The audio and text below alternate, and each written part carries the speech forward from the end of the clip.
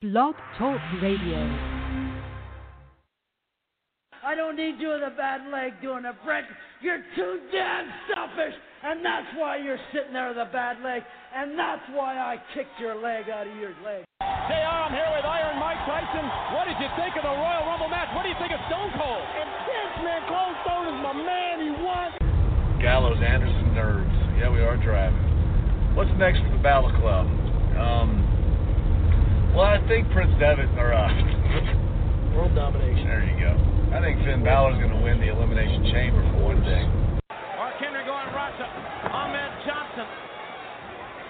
And Mark Henry is handling the Big Johnson with those clubbing tree-like arms.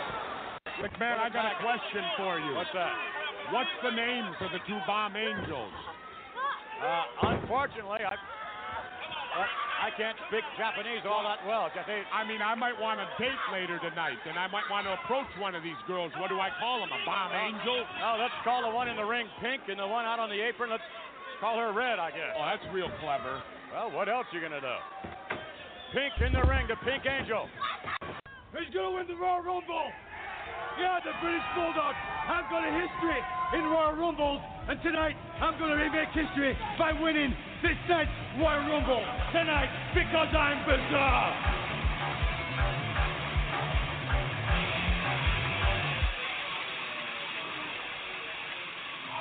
This is WrestleCast Radio with your host, Ryan Cook.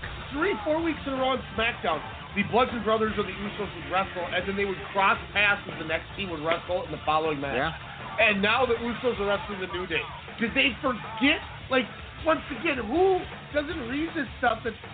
Oh, man. I'm so mad. And Alex Mello. You know, we're doing a last man standing match, a garage or garbage can match, or, ambulance in a pole match. Can you escape death match? Like, are we even going to even get that showdown where Braun finally goes over? I think that's a bigger passing of the torch. Instead of Brock and Roman, it should be Brock and Strowman. Ladies and gentlemen, episode 73, WrestleCast. We're both in here. Alex is in studio. Woo! Live from not Chicago, but definitely took a nice trip. And let's just say I was all in this past weekend in the city of Chi. I cannot wait to hear about it. Obviously, Alex was at World of Worlds Chicago the other night. We'll be talking about that at some point, probably during the beginning of the show here. Middle of the show, Best of the Super Juniors. Everything's out. We're talking A block, B block, predictions, who we think is going to win, what we want to see, and ultimately what we kind of are hoping to have happen for the victory. Like I think a realistic pick and what we want, because remember, Ospreay gets the winner at Dominion. Oh my God! So if we get to stack that card even more, I mean. Talk about the real event of the summer. Sorry, ECW Heatwave, but Dominion is definitely taking over. Obviously, the all-in press conference was over the weekend. We'll kind of just talk all in. That's going to be right after break. We got to discuss that because that was the biggest event in, as we talked about last week, of the year. Again, something outside of the WWE. Doing pretty big things, something that hasn't been done in quite some time. So that's going to be awesome to talk about. Third fall, though, we got to bring up this. What is this? The WWE Raw SmackDown. Backlash was atrocious. Oh, man. How do we fix this, as you kind of mentioned? Yeah, and I don't even know if we can provide a solution, even though it seems like, every now and then the writers do listen to WrestleCast Radio and kind of take the bits the week after the show. But, just kind of some generalizations, especially with it being such an exciting time in professional wrestling right now that doesn't involve the WWE, a renaissance, if you will, of this great sport. Yeah, it's going to be tremendous. Maybe they're just afraid. Maybe they're, be a star, irony enough. But ever since you mentioned that, I got a couple ideas. I got a couple thoughts in mind on what the problem is. Some of them are going to be the obvious, but a couple of them I think are just the general state of why they don't have superstars. Mm-hmm. And I'm really excited to get into that. So I'm actually excited to talk WWE now. Yeah. Because that's what we're going to do. Obviously, right after break, we'll have news and rumors, but All In will be the main thing. I know I teased last night an announcement. Still can't make the announcement yet. But, guys, trust me, we have a big announcement coming soon. So we'll cue you in when we're allowed. We apologize we can't do it yet. But, it's interesting. Like you mentioned, this renaissance with wrestling. Mm-hmm. Oh yeah. And I cannot wait because All In is going to be ridiculous. We're all in. I'm all in. I've been baptized into loving this that is professional wrestling. Again, not something out of Stamford, Connecticut, but just my eyes have been open. I've been ignorant many a decade on this scene, and oh my God, it's an exciting time. Buckle up, everybody. You know who else is all in? FML Solutions. Yes, they are. They're all in with their deer stands. And Alex is going to slightly alter his voice for you guys, but he's still going to tell you exactly why you need to get all up in that FML Solutions. Get your deer stand. Yeah. We're coming back at you. WrestleCast, excuse me, we'll return. Looking to get a head start on deer hunting season? Let FML Solutions point you in the right direction. Hi, Alex from Strong Style Media here, letting our listeners know deer season just got a heck of a lot easier. FML Solutions offer a fantastic deer stand that only takes 30 minutes to assemble and disassembles with no tools required. The best part, though, is its ingenious design allows it to double as a cart to haul your trophy back to the truck. FML Solutions is a made-in-the-USA product manufactured right here in Minnesota. Check out FML Solutions on Facebook by searching FML Solutions INC and visit FMLSolutionsInc.com to learn more about this innovative deer stand. Most people would consider this illegal. What was mere vision suddenly became a reality. When you put a bunch of entities together and you bundle into one giant conglomerate, baby, you get Strong Style Media. My name is Ryan Cook. I'm the chairman of our company, and I'm here to tell you that each and every week, Sunday through Thursday night, we give you the best in radio. For boxing needs, Standing 8-Count Radio. For pro wrestling, we got WrestleCast. We got your sports knowledge covered with Sportscast. You like movies? The pop cultures are where it's at. And for all your local hip-hop, Soda Sound Radio. Make sure to subscribe, like, comment, rate, share, follow everything you got. iTunes, Stitcher, Google Play, Radio Tune, and that more.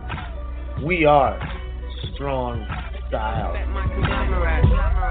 Just respect my conglomerate. Just respect my conglomerate. Just respect my conglomerate. Just respect my conglomerate. You won't see these folks at the post office. They have businesses to run. They have passions to pursue. How do they avoid trips to the post office? Stamps.com. Mail letters. Ship packages. All the services of the post office right on your computer. Get a 4-week trial, including postage and a digital scale. Go to Stamps.com today. Hey, Alex Mello here, host of The Pop Culturist on the Strong Style Media Network, inviting you to join myself alongside Half Pint's Kyle Adams as we discuss all the latest news and reviews in movies, music, and television.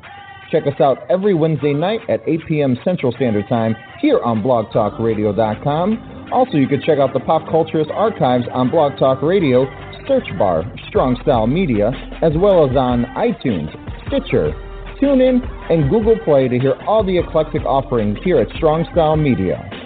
We are conglomerates. What are we looking at here? Lists all over this safety thing. Third-party background check for drivers. 24/7 trust and safety team. Critical response line. All right, List, who can play at this game? What if we had a safe word? What about boba? No. What if you actually wanted boba? It's got to be more exotic. What's your wife's name? Oh, Barbara? Safe word's Barbara. I like that. Okay.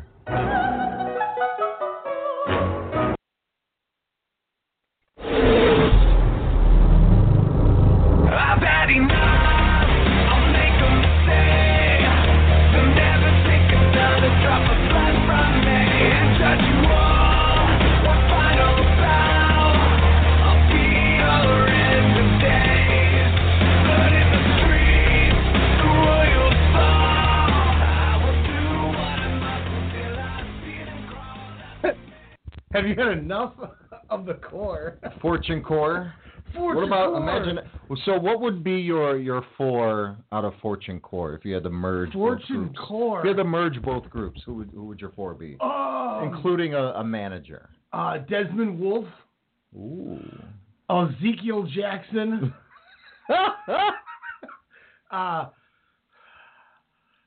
Beer Money and Ric Flair be the manager. Ric Flair be the manager. Okay, I could see that. I would go. I went from being a joke to actually trying. I would do Barrett just because I think he could fit that swag so well. Slater could be your worker, but also your pin guy. And then I would go Rude, and you got to go AJ. My God, Alex. AJ. Ladies and gentlemen, Alex is slowly just. I'm using continuing. Fall Guy now. I love it. He's like, you gotta have your pin guy. Oh my God, he's getting the booking. That's why you make some of these teams. You gotta have the guy who gets pinned. Again, I feel baptized in the wonderness that is outside of the universe, if you will. So before I continue to go through this bull crap of news and rumors that I guess I really don't care about. Let's just talk about all this weekend. Okay. All In tickets went on sale Sunday at 3 o'clock. They did, yes. 29 minutes and 36 seconds. The venue sold out. This is the first person not named Vince McMahon to run a 10,000-seat venue in almost 20 years, and they sold it out. In less time than I would say almost anything. It's incredible. I mean, obviously Mania is a bigger monster by many numbers, but I mean, look at, as I talked last week, New Japan's, it's hard for them to sell out this 10,000 seat arena that they're going to run in 2 months out at the Cow Palace. And then for them, they just, kind of thought with the success of Strong Style Evolved, as well as the G1 special last year, they thought it was a slam dunk. I don't know if it's just due to timing from the last couple of months or what. I'll say this. Don't let me forget that, because I'm glad you brought this up and I wanted to talk about this. Mm-hmm. After we talk the All In Chicago thing, that'll be a nice transition. But whether we do it now or do it I would say the Japan. excitement for sure, and then especially when you announce the Rainmaker. I mean, kind of being there months in advance, a month or so Those guys in are advance. going to be there. I mean, exactly. I mean, you got Omega. I mean, they definitely are all in with, making this an exciting thing. And then you have StarCast, a 4-day convention for us Marks and Marquettes, which works, tremendously to our outline, where then we're not shelling out thousands upon thousands upon thousands of dollars for something that we're going to be disappointed in. The place is going to be hopping. It's going to be, if it's anything like that 2,000 plus seats that I saw this past weekend at the Odeum, it's going to be insane. It's going to be WrestleMania levels. I can't wait. You got to look at the fact of they're doing this because they want to put on the best wrestling show they can possibly have. So we're going to get quality. Yeah. I mean, it's going to happen. No, I was fortunate enough to go to Pro Wrestling Tees. Finally, going. It was like my sanctuary. It was Nirvana walking. Like, whoa! Even though it's literally the size of this room, but still, it's very cool. You're thinking of, you see the door with all the signatures. Like, I was in awe of that. You just see all the cool stuff. Got to sneak, not sneak, but, take a peek of where they were holding the press conference the next day, and the aura of that. And people were standing outside at 11 o'clock that night just, to go to, be one of the lucky 50 to attend that press conference. And that excitement to, arriving to the Odeum on Sunday night there, just everybody chanting All In, just waiting to get into the building. Like, we got there with 30 minutes before the show was going to start, and there were people around the building still waiting to get in. When doors opened like 30 minutes before that. But everyone's just so jazzed. Again, All In. I mean, Cody, the Bucks, everyone behind this, but let's be real. Thank you, Dave Meltzer. Yeah. Well, and people call out Meltzer about it. People said, well, they did it. They did it. And he's like, well, schematics. I mean, if you really want to say that, it wasn't right away. Like I said, it was a year later. But he's like, that's not what we should be talking about. We should be praising this. Correct, yeah. So I agree with Meltzer, but I also think it was a little cop out of Meltzer. Yeah. But, do you think this was a work? a whole time. No. Like, to generate something, I mean, why not? I mean, it's something like the old days of wrestling, the territory days, which we're seeing, you know, kind of a new beginning. But is this something? I don't see them doing a work. But I'm saying, like, once, you know, that tweet was pronounced, you know, and then maybe they had to sit down and said, well, if we make this a thing, you know, if we have this as a beef and a challenge, then yes, let's keep building the Twitter sphere, you know, the show, the B and the elites, to generate more interest, more buzz, you know, to give people more hype. I think it was out of spite, like, screw you. Well, yeah. And they, you know, and it's interesting. We talked about it way back when, you know, last summer. I was scrolling through the episodes. I went through the entire archive, and I was listening to bits and pieces of other shows and getting all the guests we've ever had in Sportscast and blah, blah, blah. And, you know, we talked about it and said, can they feasibly do this? And we both questioned, and we're like, look, I don't know. You know, and you know, one thing you had said was, I think it's going to be extremely hard to do this being, you know, an independent company. And then I challenged and said, if they do 7,000 people, then I think it's a failure, which is probably what the number might be. We were wrong. Yeah. Because this was gone. So I logged on at 3:00 on the dot to get tickets. I clicked ring. It said ringside, blah blah blah. Yep. And I clicked ringside instead of best available. I was like, oh my God, we're getting ringside. And then I was like, sorry, those tickets are not available. Crap. I hit refresh and then I clicked best available ticket. We got section 116. Yeah. Row 15. We're dead center. I was like, okay, fine. That's great. I don't care. I talked to Michael Whitlow from Pippin Ain't Easy, friend of the show. You know, he might come to Japan with us for Wrestle Kingdom. By 3:30, he couldn't buy a ticket. Wow. One ticket by himself. Yeah, WrestleCast Radio's contributor Dave Ritter, you know, was kind of the same boat. He said he had to hit refresh. You know, he was in the virtual waiting room for about a second or so until finally he was able to get, you know, tickets as well. So, not the number that he wanted, but, you know, he ended up getting 2 tickets. So, you know, unfortunately someone's out of the equation there. But no, this, again, just the buzz of all this. I mean, it definitely helps, but let's be real. You know, Cody, we've all, you know, in the beginning, we're like, okay, what's this? You know, he just hadn't found that character yet. But, you know, since, you know, especially in my eyes, since Wrestle Kingdom, the match with Ibushi, you know, he's gained that confidence, that swagger. He's found what and who the American Nightmare is, and I think that has resonated in the audience's eyes, where we're like, okay, you're not just the guy leaving the E. And the Bullet Club, too, yes. Yeah, I mean, the Civil War has been great for it. When he first started, he was wearing, like, this odd fur leather coat, and he had the one wrist tape, and he had the dark hair, and he was a babyface high-fiving everybody, you know, and then when he finally went heel, got together with the Bucks, and started doing the Bullet Club, when he showed up almost at the Wrestle Kingdom against Juice, the year before that, it wasn't as good as you mentioned with Dakota Ibushi, but it was the start. Yeah. And that was the turning point where we saw this guy who, you know, everyone, why is he getting booked? People were not happy he was getting booked. People were mad he was in the Bullet Club, but then they just kept on, and they kept on. And they slowly gave Cody more power every month within the Bullet Club. Kind of just like they did with Kenny Omega, where he just came in as the junior, slowly but surely became and took over and started as ascending. It was the same thing with Cody, and look what it became. Yeah, I mean, he definitely has taken the reins, pun intended, well over, I mean, tremendously. The biggest act, you know, of course, alongside, as a whole with the Bullet Club, but my God, he was over as well as he should be. Just the thank you, you know, Cody, for all of that was just amazing to chant. And of course, you know, it's just amazing for what him, the Bucks, and everyone, you know, kind of involved to pull this off, make it successful, to make it a fan-orientated event.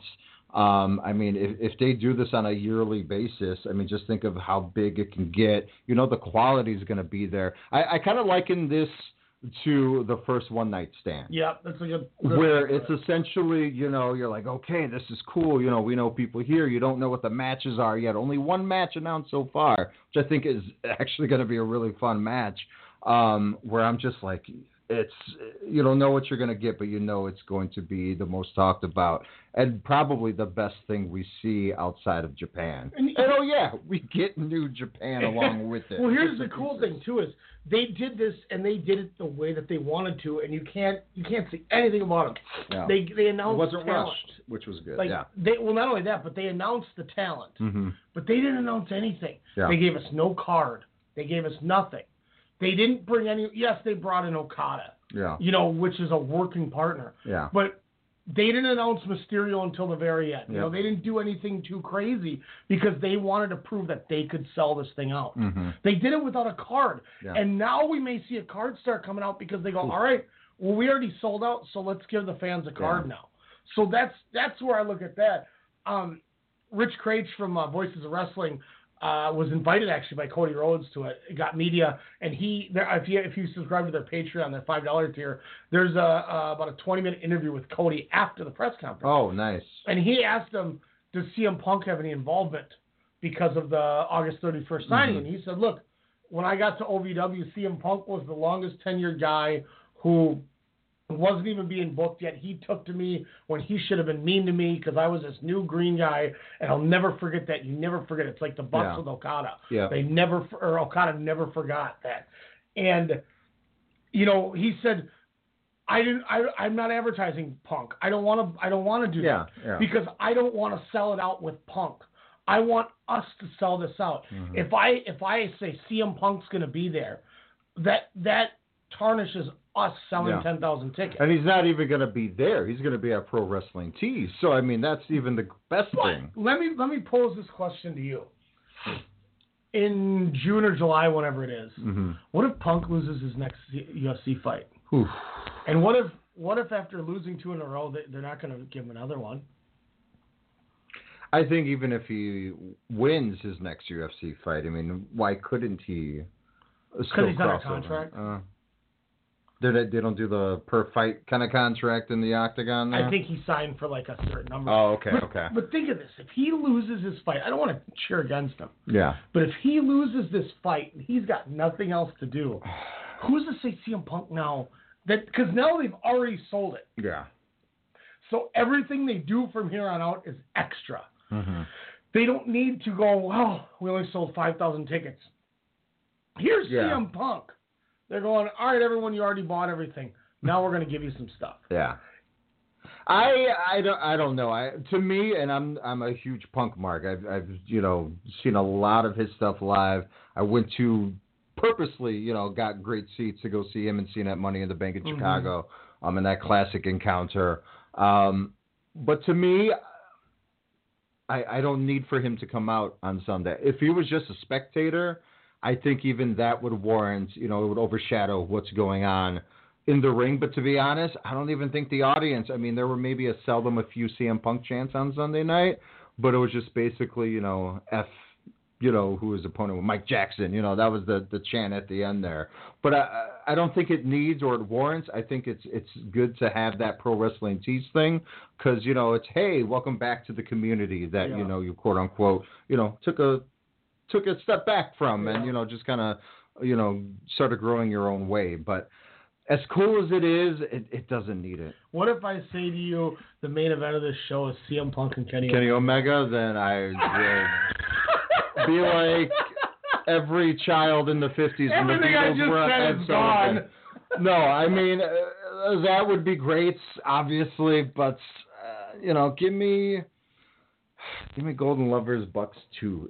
Something like that. I'd rather see something, along those lines. And that's what interests me is because I wonder what the Bucks are going to do now because their matches, they can't do their match. Yeah. They were the first match that they had booked, and they can't do it. Yeah. Because of the WWE signing with Candice LeRae now. Yes, yeah. So now the Bucks have a clean slate. So now's where I'm starting to wonder, what do they do what does Okada do? That's like, what do you do with Kazuchika Okada? And that was the guy they mentioned by name. Cody mentioned by name in that little backstage interview. As he said, I'm grateful for Ring of Honor and New Japan allowing us to use the talent stuff. He's like, that's why we're able to give you Okada. That was our main goal. Yeah. The sounds of it all literally from the Bucks and Cody, I'm assuming because the Bucks' friendship with them, but their number one target sounded like Okada. So he may main event this show. They're not stupid. They know what kind of a draw he is. I mean, as much as we wouldn't poo-poo over it, I mean, you could do, but, I mean, they're going to face each other in June. I mean, him and Omega in 90 minutes or 90 minutes plus. Last year they wrestled in June at Dominion, and then they wrestled in the G1. That's true. So it's 2 months apart. No one would complain. I don't know. So since you are the president of the Okada fan club, who would you like to see Okada face at All In? Do you think they pull in someone? Do you think they do a tag match? Him, and Ospreay battle the Bucks, or him and Ishii battle the Bucks? What do you foresee? If I'm booking Okada, I'm doing nothing but a one-on-one. One-on-one? As I said with the Tanahashi thing. If he had his worker shoes on from his giant year-plus title reign, I would love to see a 20-minute match between Okada and Jay Lethal. Ooh. Boy, would that be good. Ooh. If Lethal had his working boots on ready to rock and roll.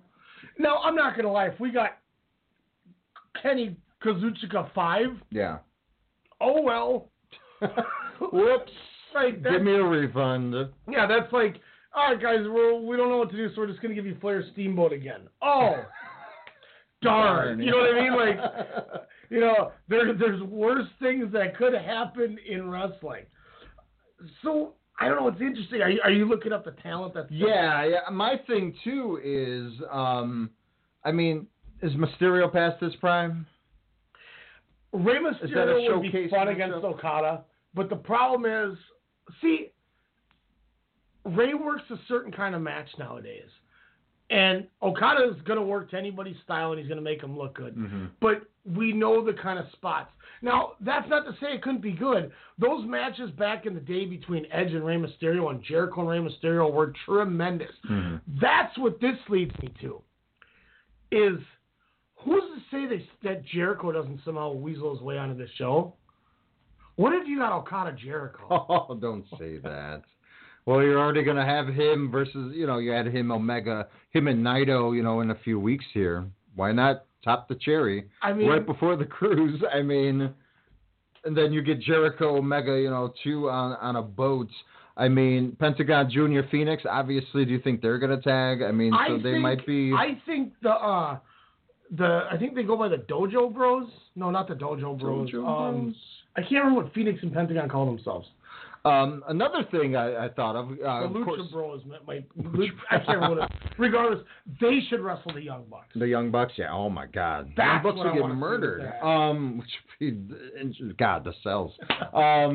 We're talking after the press conference, of course, Flip Gordon going through a table via Hangman Page and the villain of Marty Scurll. You just answered the question. Well, see, but then my thing was, I was like, okay, you got Flip, and then, hey, they announced Rey Mysterio. You could do a tag match, Marty Scurll, battling Rey. You got the juniors, and you got Hangman and Flip. And then you were like, well, why don't they do Scurll and Rey Mysterio? Oh, that would be cool, but the tag match, you kind of... I could see Scurll and Flip, too. Yes.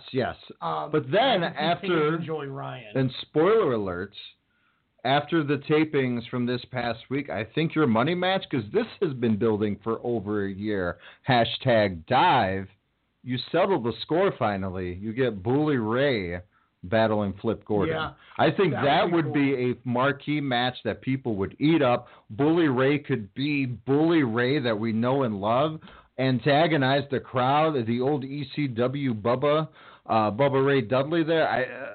And versus, Flip Gordon, he could be the Daniel Bryan, the underdog, him against the Authority. That's the Authority storyline we want and need. I think that's the match I want to see Flip Gordon. Of course, book Flip first to the All In. If you don't book Flip, you can't get it. I can see because of that press conference, they do the Skrull Flip thing. The reason I say Adam Page, Joey Ryan is because of the Being the Lead episode where he dumped the piss all over Adam Page. But there's a guy right there. Why don't you book Adam Page against Okada? Yeah. That's a good that's a good catapult for him. I mean, he's already having a hell of a 2018. You're putting him in there with, top talent already. The best way to judge someone is to put him against the cream of the crop. And there's no one better in professional wrestling right now. Matt Cross is now on there. Yep. What do you do with Joey Janela? You have him take on Pentagon. Janela, maybe him and Lethal.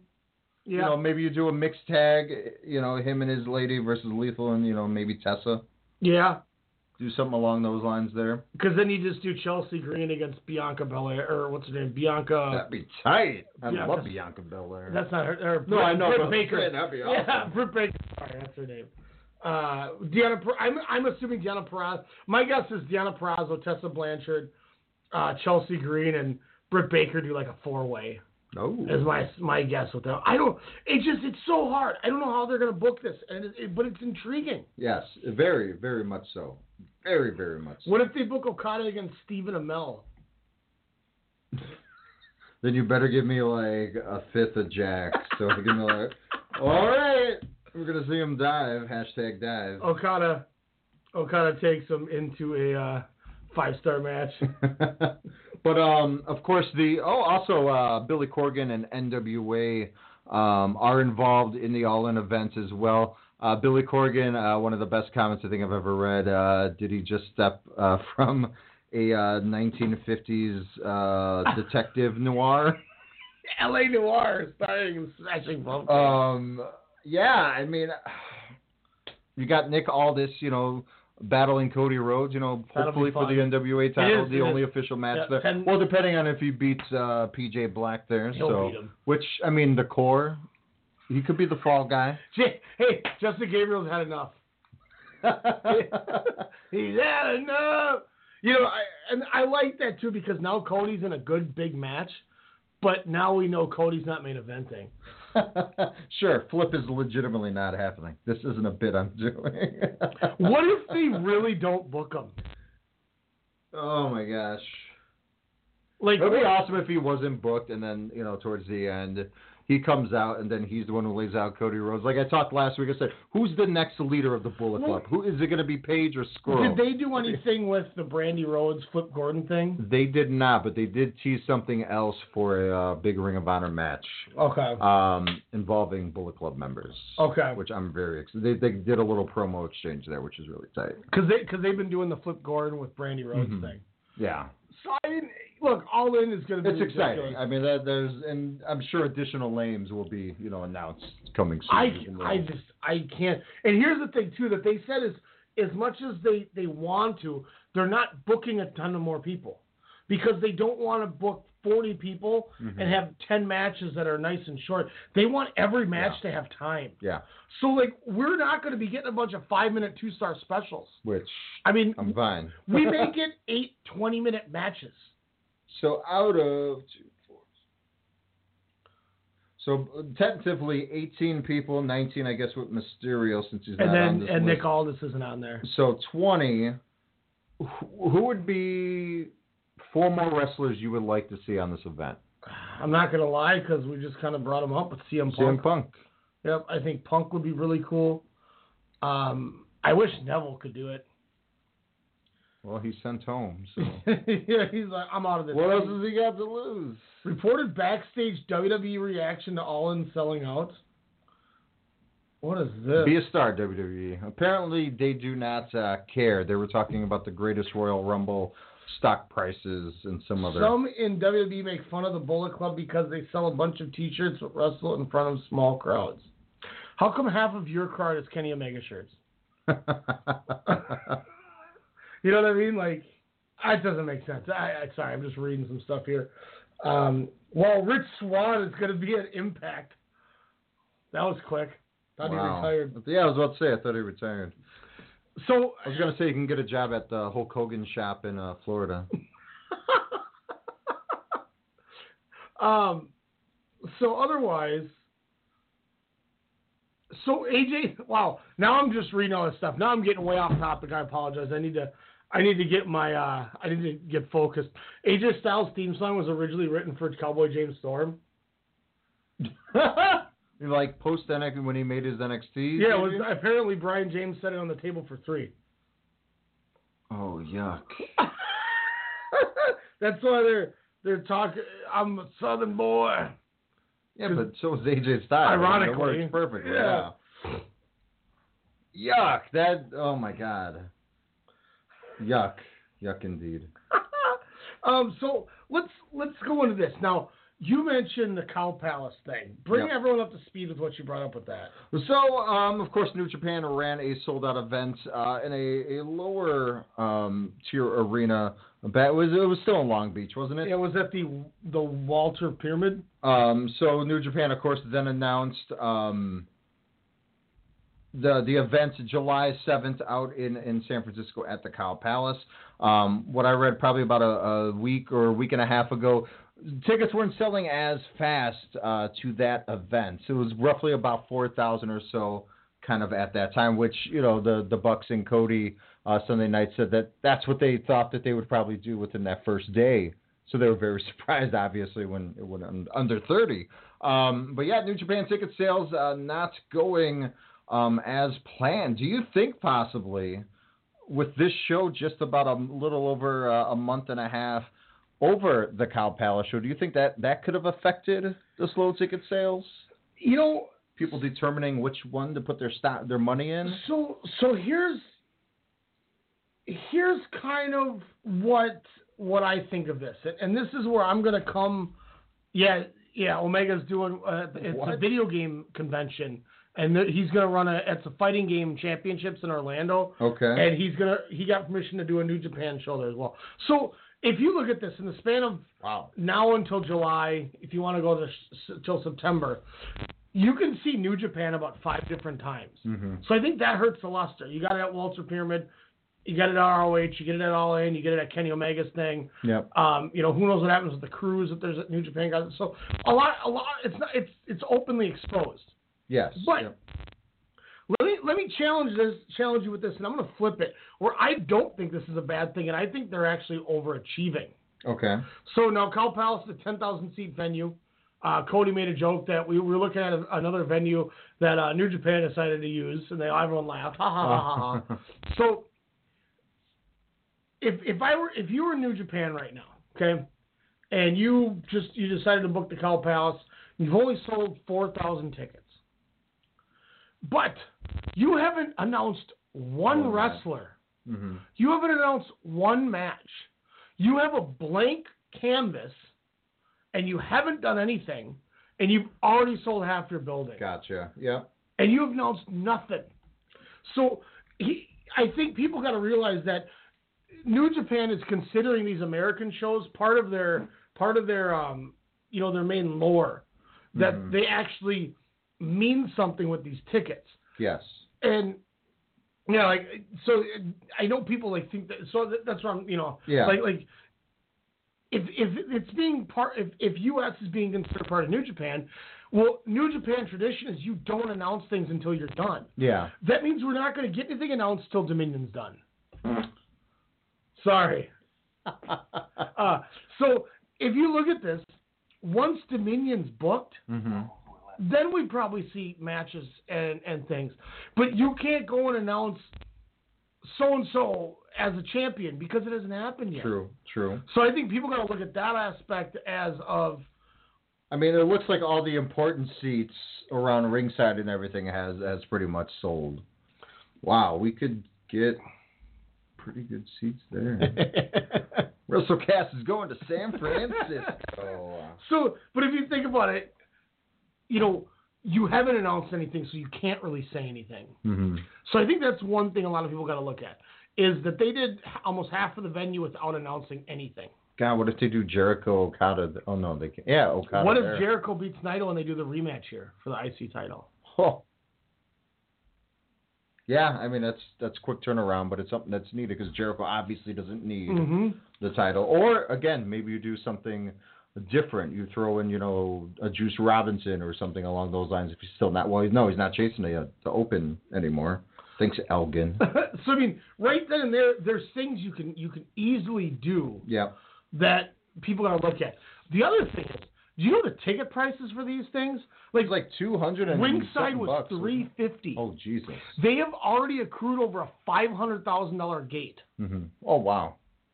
I don't think anything's wrong. Yeah. You sold half your venue, made $500,000, and you haven't even announced one talent. Wow. Yeah. I mean, that's a nice aspect to that. So I mean, like you said, probably once Dominion is over, within about a little under a month here, it looks like it should be good. Wow. We're looking at our seats.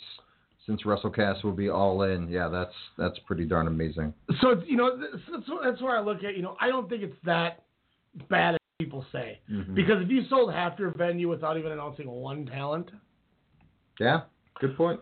I think they're okay. But to try to ease the pain of the alarming that it is, you know what I mean? And by the way, I'm ordering that. The Funko set. The Funko, yeah. I gotta get those 4. So I mean, very valid point. Like you said, nothing announced. They pretty much sold probably what Strong Style Evolved did out the gate. Within a couple of hours. Yeah, 4,000 seats. So yeah, once they announce, kind of something in the upcoming weeks, it'll be something. Wow, Steen versus Nigel McGuinness with that hair, bruh. So I mean, I guess other than that, where do you what else? Anything kind of pop into your mind or interest you that has kind of happened? I guess the only thing, of course, as much as we like to rag on Big Cass and, his previous incarnation at tag team, of course, him catching some heat over that little Daniel Bryan thing, which kind of affected that match, that he had with him on Sunday over at Backlash there 2 weeks ago. But then, kind of him not appearing on SmackDown and him kind of being MIA. I mean, what do you think on that aspect? That, maybe are they just giving him a cool off, or do you think they might rush the Miz? Well, maybe not. I think they'll go back to it. Yeah. It'll be that July pay-per-view. Yeah. I will say though, like, okay, so they didn't like him, grounded pound punching the crap out of a midget. I get that, but spoiler alert. Then they have Daniel Bryan lose clean on SmackDown, which is really confusing. What? Really? Yeah, Rusev beat him in a qualifier. Oh, that one. Yeah. Obviously today is happening right now, but so I guess what kind of threw me for a loop is if that was supposed to be Big Cass costing him the match, because Big Cass is posting on Twitter that he's the one that I'm the reason whether I was there or not. Why do you have him just lose clean? Because then you hurt Daniel Bryan. Now I know we're gonna get to this WWE booking awfully, but like that just didn't make any sense to me. If you're that match though was loaded to begin with. It was. I don't think it hurts him or affects him in either way. But I think people are going to get annoyed if it continues to be booked that way, I would say. Yeah. I mean, at least he got the clean win at Backlash, I suppose. Because, again, we're all looking forward to, hopefully, that SummerSlam co-main event. That's what we're waiting for. That's the match where we know it's going to be good, especially with the Miz's, ring work over the last couple of weeks that we've seen on TV and especially at Backlash. Hell, even the greatest Royal Rumble ladder match there. So, also shout out to Jim Cornette for giving us shout outs. Look, to the Bucks and Cody there. I'm going to say this, and I'm just going to say it one more time. Daniel Bryan has been back for about 45 days. He has laid on the floor for half of his wrestling. He laid in the ring for 76 minutes and did nothing but get his ass kicked by Roderick Strong at the greatest Royal Rumble. He beats Big Cass clean in a short match, and then he gets jumped so he can't wrestle on SmackDown, and then jobs clean on to a guy that's not getting pushed on SmackDown. Still waiting for the Renaissance. It could happen. Or on Saturday, September 1st, they decide, you know what, we're going to break the contract a few hours early. And Kenny Omega's in the ring talking, and then you hear the American Dragon theme. You hear which, by the way, I'm going to bring streamers on September because I didn't know you could just bring that, and that was awesome to see. Every match, like every pre-match. That was so dope. I want Omega, Punk, and Okada Danielson. Oh, my God. That's what I want. That's what I want. Just gave me a Roman Reigns. I made you... I can't say what that means. We're going to take our next commercial break. When we come back, New Japan Pro Wrestling coming at you. We're talking Best of the Super Juniors. Alex is also going to break down World of Worlds. WrestleCast Radio. Your late night hip hop and R&B podcast, Soda Sound Radio, hosted by Kyle Halfpint Adams, every Thursday night right here on the Strong Style Media Network. Catch up on your latest on hip hop and R&B and hear Minnesota talent at 10 p.m. Central. But if you trust the way I feel, I won't fold from the cards that you deal. Let's journey life together and make it worthwhile. Can't take it back like diamond. See, my life is like a movie, no rewinding. Killing mics like I got a license. Victim, I believe don't have religion, just a higher power. Who power? I'm not so happy with it, but I take a breath, regain my pep, check my feet when I'm walking to see if it ain't. I seen it all more than I care to reveal. I'm always sure to clear the air for the real. That's why I'm aiming at the grill, man, cause it's how I feel. Nobody being sincere. We need some changes for real. Again, that's Thursdays right here on the Strong Style Media Network. Thursdays at 10 p.m. Central. And if you're a musician, you want to get your music heard on the show, send the MP3 over to Soda Sound at strongstylemedia.com. Peanut.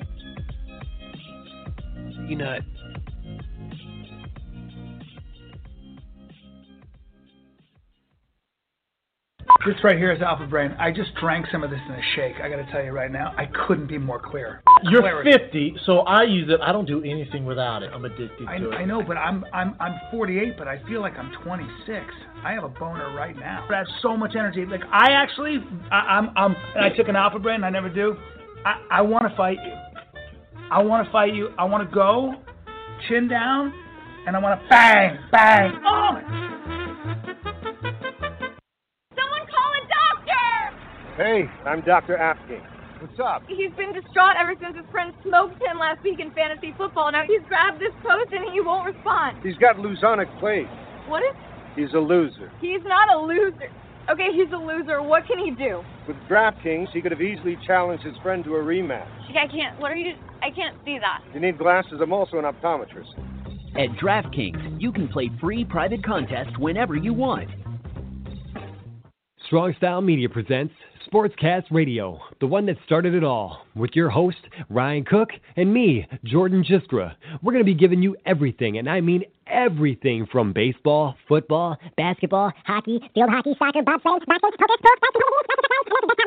sports, Survivor, and even that weird sport where they do the hurdles and jump puddles and track and field. All right, maybe not that one, but from the college to the pros and from the rings to the rink, we've got you covered. Sportscast Radio.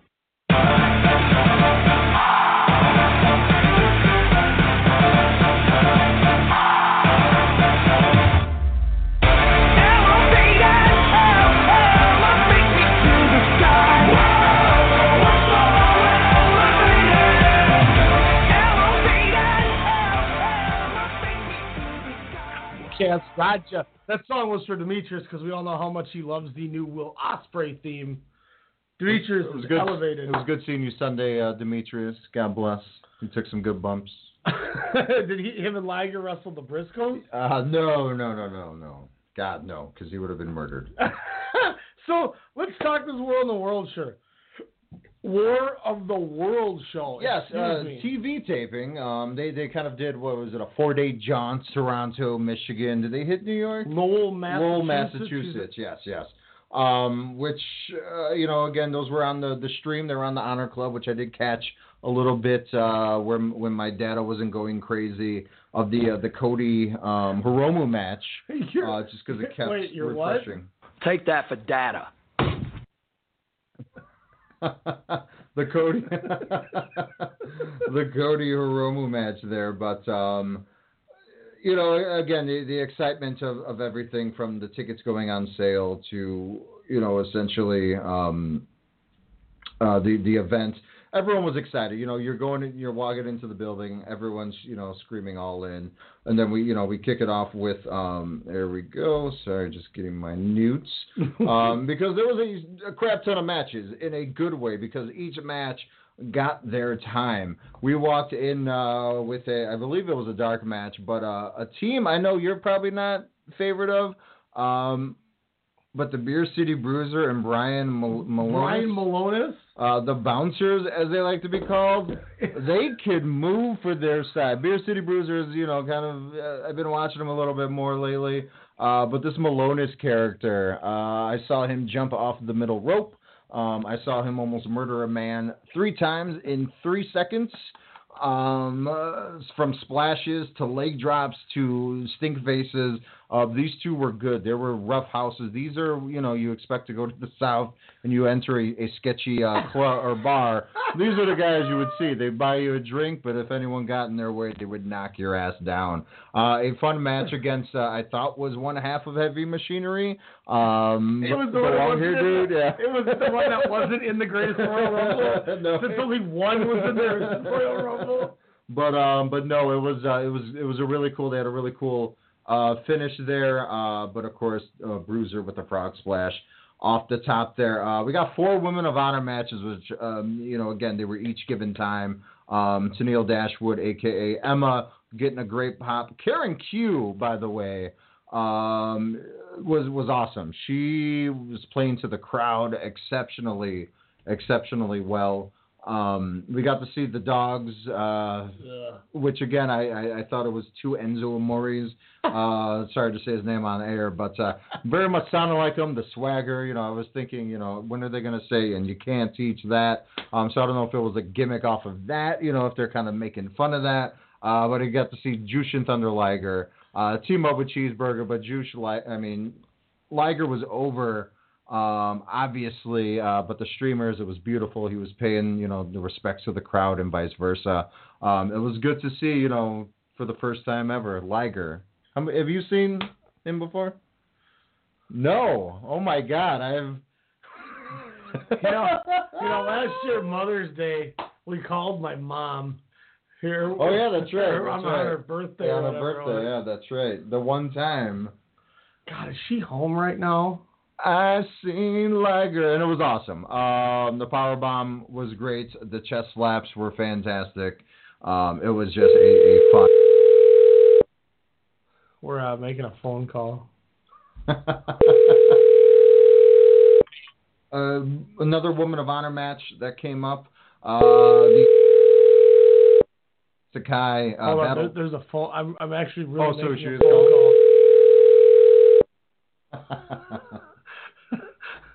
This is going to be Your beautiful. call has been forwarded to an automatic voice message system. I had to stop before it started giving their phone number on okay, go ahead. But Jenny Rose battled Sumi Sakai. Jenny Rose brought it for sure. Again, it was what I've noticed too was there wasn't really, you know, face versus heel, good versus bad. It was just 2 combatants going at it, you know, just trying to not only win over the crowd, but to put on a great match. And isn't that what wrestling should be all about, Liger? Yeah. Liger! That's all I got, man. Yeah, That's all I got. Did you cry when I sent those pictures with the mask? I'm like, sad. Jordan's like, he didn't answer you because he's pissed as hell. Sad He's going Liger. to call his mom again. I was like, I'm not going to give Jordan the satisfaction and say anything. But I like, damn. But this was a competitive match. I honestly leaned over again to WrestleCast radio contributor David Ritter and said, "Oh, this will be a squash. You know, she's the champ, this and that." No, Jenny Rose took it to her. There was a spot where Sakai was on the apron and Jenny Rose just goes and just pretty much like body tackles her, just falls off the apron hard. Sakai does. I'm like, oh my God, she's dead. Sakai's old. And then they wrestled like 4 more minutes after that of just intense action. You know, kind of for what they got, it was definitely enjoyable. But Roppongi 3K taking on the Briscoes to me was good to see. Sans Rocky Romero, but I was so happy to see the Briscoes in person. It's just imagine if New Jack had their talent level. If that stable would have been amazing to see. But the Briscoes, just awesome. Roppongi 3K, you thought, they were going to be out of it, especially over the last couple of New Japan events they've had. We kind of noticed they're kind of, the rocket is not on them anymore. Mm-hmm. We kind of noticed them kind of being, not lost in the shuffle, but just, kind of pushed aside for a minute. But they were all there. Again, I thought this match was going to be over in about 10 minutes, but pleasantly surprised when Roppongi 3K almost pulled off the upset a few times there. But the Briscoes just looked dominant. It was good to see the Jay Driller suplexes, just insanity, murder, mayhem. Roppongi 3K getting the, again, just wonderful drop kicks. Hot tag action. It was great.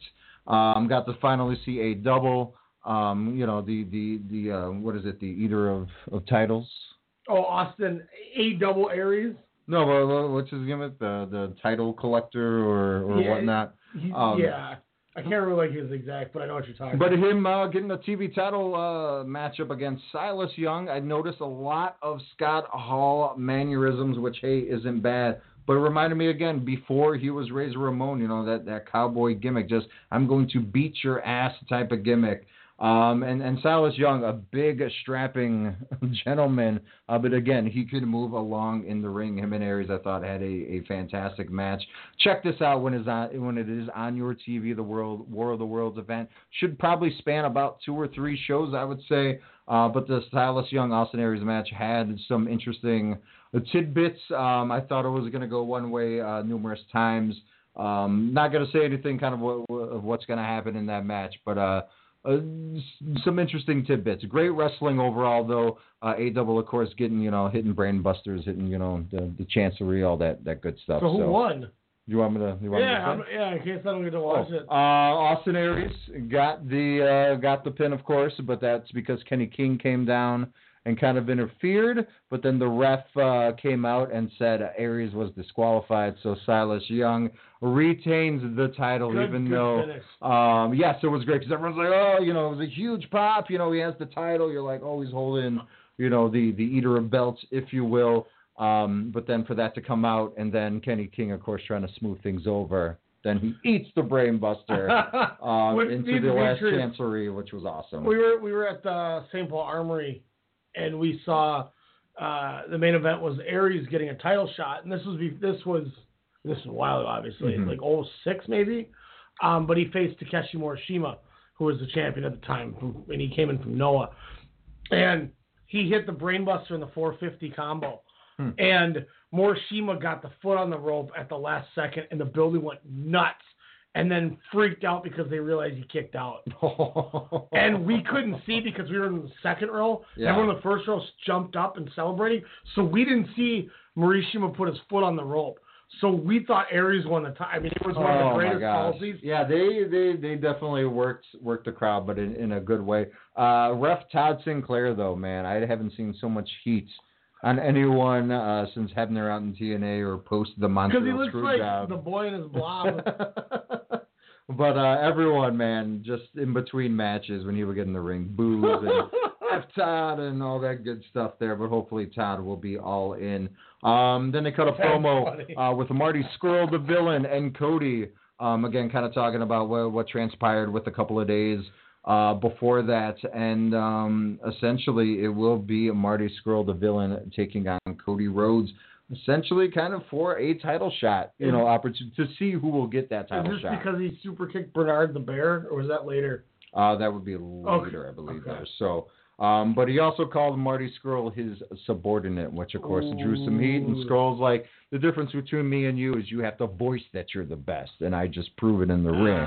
So it was really nice to kind of see those two, kind of going at it. Of course, we teased the finger breaking, but of course he just, let it go and ended that segment, which was awesome. We got, of course, I would say one of the better matches of the night.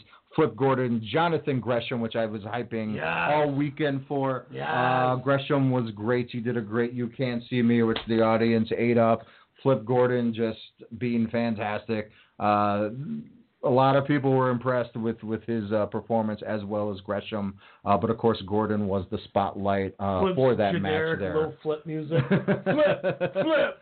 Book flip. Like, he had a book flip shirt. Like, people were chanting that. That was pretty awesome.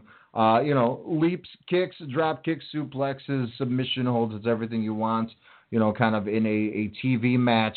Again, something I've noticed with these matches, too, is as I leaned over to Dave and said, with that first TV taping, this was better than the last 3 months of Raws and SmackDowns. I was like, they've told more stories in these matches than what the E can do in 3 weeks.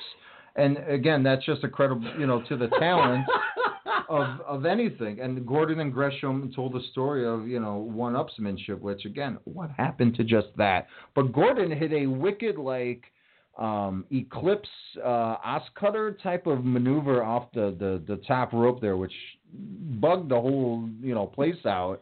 And I was just like, how did you hit that? But Gresham definitely getting some respect there from the audience. But then we had Bully Ray come down, and of course it does the whole hey, I know we've had our differences, but I respect you. I know what you've been through. And then he did the whole, you're from Wyoming. My parents moved to Wyoming, and then they died. But, our families are closer together, and I respect your service. He's just playing it all well. And, of course, you're like, oh, we all know what's going to happen. And then, of course, do you know who I am comes about. The place just pops. He goes hard on Flip. And so that's when I was like, ding. If they don't do it for a Ring of Honor, event, that is the match #dive that you want to do at All In, because the audience will definitely eat that up. Kelly Klein battling Deanna Purrazzo. Yeah, Deanna Purrazzo. Great pops for both. Kelly Klein, impressive wrestler, that is for sure. We didn't know if it was a street fight. I wasn't too kept up with it. Deanna Purrazzo just came out in jeans and just started attacking. I was like, I don't know what's happening, but apparently she does not like her. But hard hitting, a lot of throwing into the barricades, a lot of spearing through the ringside area there. Just good, intense matchup for a women's match. And whatever the outcome, a grudge match probably will be shown, and I will pay for that. It was pretty damn nice there. We got SoCal Uncensored coming out to battle the Kingdom. I'm impressed with the Kingdom. I know you're not a Taven fan. I don't like Matt Taven. I don't like TK O'Ryan. I don't like Vinny Marcellia. Yeah, but when he screams like a girl, it was so great. No, but it was a fun match. It was great to see Kazarian. It was great to see the Fallen Angel, Christopher Daniels. Yeah. Scorpio Sky, of course, they were all getting their bleep in. But no, it was good to see the Kingdom. Again, they're sanity times 2. If you will, they're kind of what they are doing. But of course, I don't know who came first. But the characters, the mannerisms was. Well, the Kingdom started with Adam Cole, Matt Taven, and Michael Bennett and Maria Kanellis. Ah. And was it always that weird? No, they held up the 4, like the 4 Horsemen. Okay. And if I remember, I think at one point they were even in Chaos. What? I have to confirm that, but. But of course, Scorpio Sky kind of doing the flip over the top rope onto the outside there, kind of hitting everybody, which was really, really cool there. Of course, the finish was a DQ on the Kingdom. When the chair, which the Kingdom did not use, was found in the ring after, I believe it was Kazarian, accidentally hit himself with the chair. And, of course, the ref kind of called for the bell there. Got to see Chucky T, who was way over, which was great to see, defend against Kenny King, who was substituting for Jay Lethal from kind of suffering an injury, I believe, a day or so before the War of the Worlds event in Chicago. This was a great match. Again, the crowd was eating it up. Hugs to all from both competitors. Hugs, during the match with these two. And, of course, hugs at the end there with Chucky T getting the win over Kenny King. Shane Taylor, kind of coming out with the shortest match of the night there. Massive heat for him for sure. But, again, this was, just a kind of a bathroom break. Maybe go to the beer line to get one last thing because, of course, what we all came for was the big 10-man tag. LIJ battling the Bullet Club.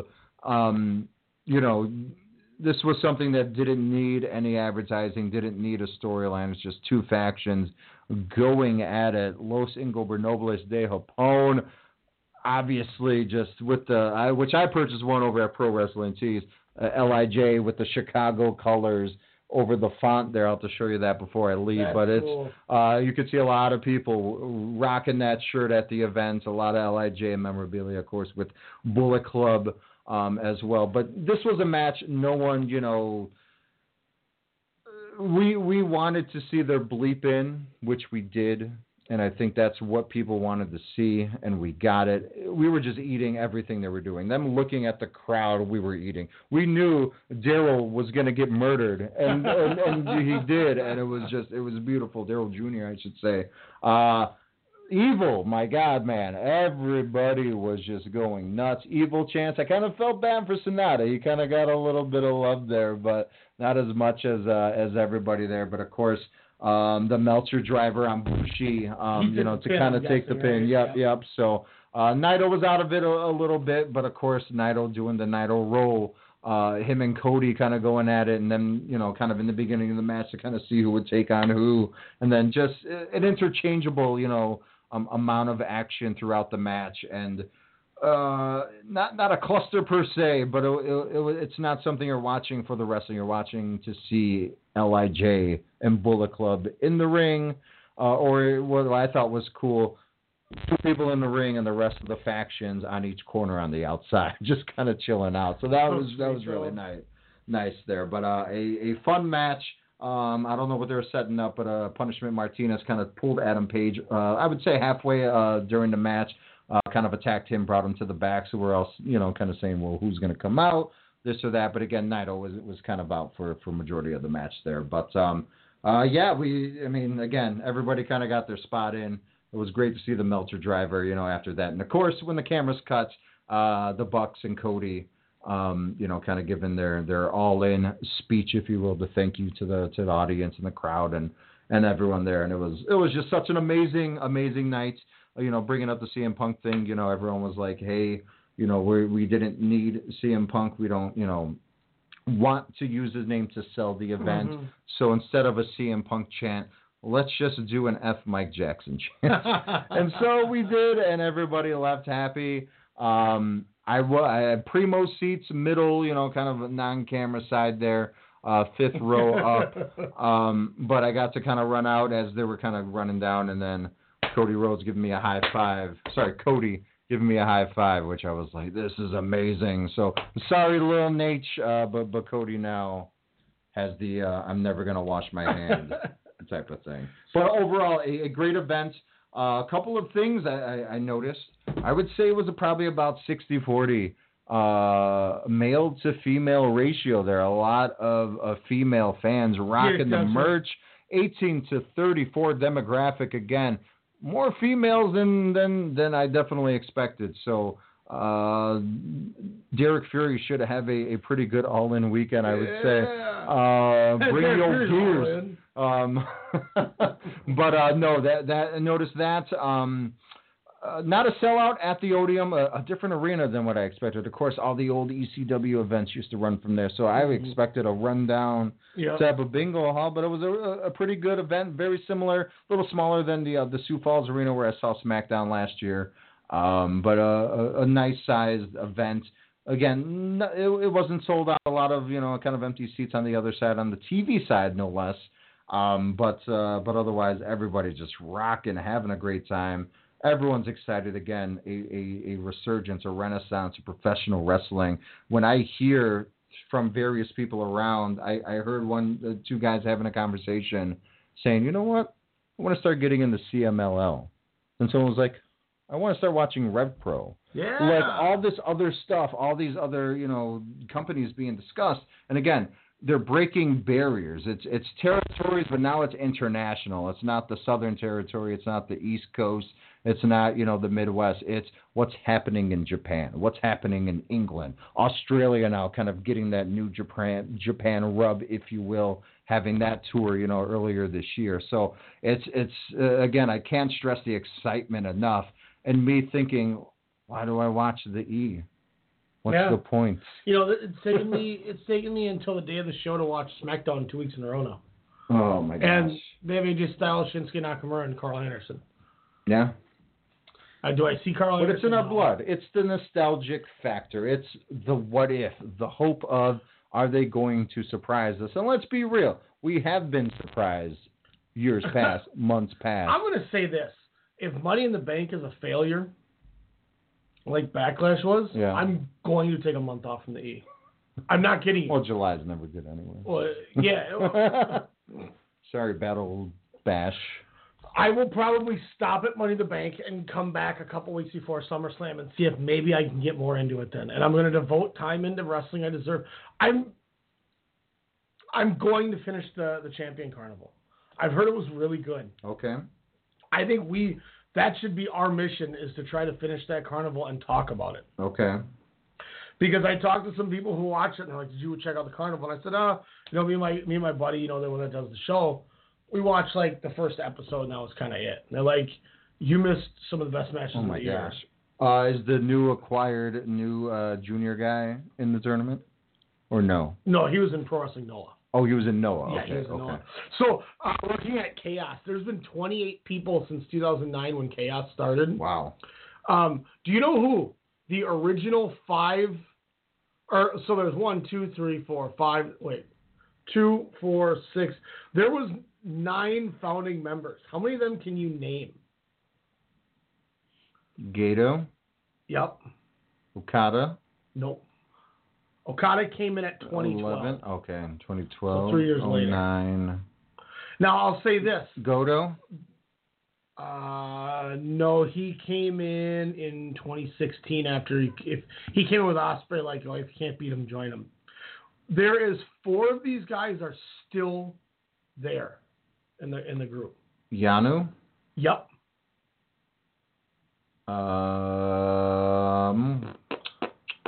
Well, not that guy because he's too young. When you said Gato, Goto, yeah. There's an easy one when you say Gato. Jado? Yeah. Okay. But not Goto. No. It's a lot of vowels. Oh gosh. I'm gonna go 2009.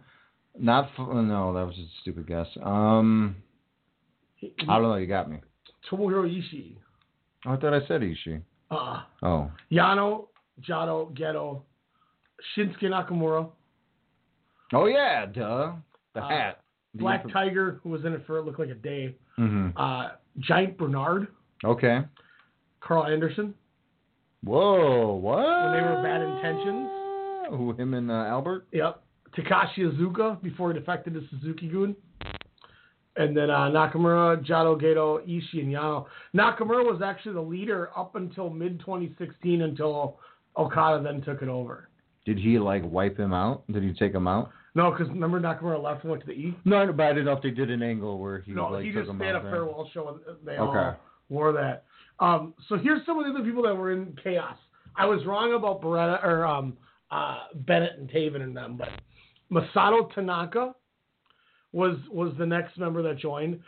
Tetsuya Naito was in there for a little bit when they were Team No Respect before he went on another sabbatical. Yujiro Takahashi, that was when he defected to Bullet Club. Rocky Romero, Davey Richards, Brian Kendrick, Hideo Saito, unfortunately, was in the group. Really? Do you know who Hideo Saito is? Captain New Japan, Bone Soldier. Oh, Lord. Yoshihashi came in with Okada, then Loki, Alex Kozlov, Trent Beretta, then Sakuraba, then Ospreay, Goto, Shoyo, Chucky T, and Jay White. Mm-hmm. Interesting. Some of these, they call them subgroups. Shinsuke Nakamura and Tomohiro Ishii were a tag team from 12 and 6 to 16. They were called Chaos Invincible. And then Okada and Yoshihashi were Chaos Ride the Lightning. Man, I want to have Dave, because he's going to Money in the Bank, I want him to have a sign that says Chaos Invincible. Just hold that up. Nakamura and Yano in 2011 were Chaos top team. In 2012, Loki and Brian Kendrick were the Chaos World Wrestling Warriors. Oh, wow. Masato Tanaka, Jado Gato, and Yujiro were the complete players. Masato Tanaka? Yeah. Wait, like Tanaka? Yeah, they were a quartet known as the Complete Players. Oh, my God. I would love to see Roaring Elbows. Yano and Izuka, when Yano used to carry him around with a leash, they were the crazy Ichizoku. Then obviously Forever Hooligans, Jado and Gato. Naito and Yujiro were No Limit. Davey and Romero were No Remorse Corps. Punky 3K, and then Roppongi Vice. Wow. So it was just kind of fun reading that. I found that earlier when we were in there. You know, it's not fun when you realize that 2 days later, as I was told on Sunday, that there was an event 5 minutes away from my house at a high school, a Catholic high school. Let me read you the people on this card. We had Alberto Del Rio, Jack Swagger, Matt Seidel, James Ellsworth, Hornswoggle, Ricardo Rodriguez, Moose, DJ Z, Chelsea Green, Penta El Cero Miota, El Hijo de Dos Caras, and I'm Mexican, guys. El Hijo del Fantasma, and Ray Phoenix, Tessa Blanchard, and Nick Aldis. Yeah, it was a school principal that ran it as a fundraiser. But if I would have known, holy man. You could have watched Jack Swagger in his ugly green and white singlet he wore. That's fine. Hit Alberto Del Rio wrestling in a t-shirt with the cutest cookie sheet shots in the history of mankind. Only to have I've Been Eating Good, Ricardo Rodriguez run in the ring and help Del Rio. But that would have been a fun match, or a fun night. It was awful. I would have think. Was it? I watched it all on Patreon. I watched most of the highlights of it. It didn't look cool at all. Really? It looked pretty bad.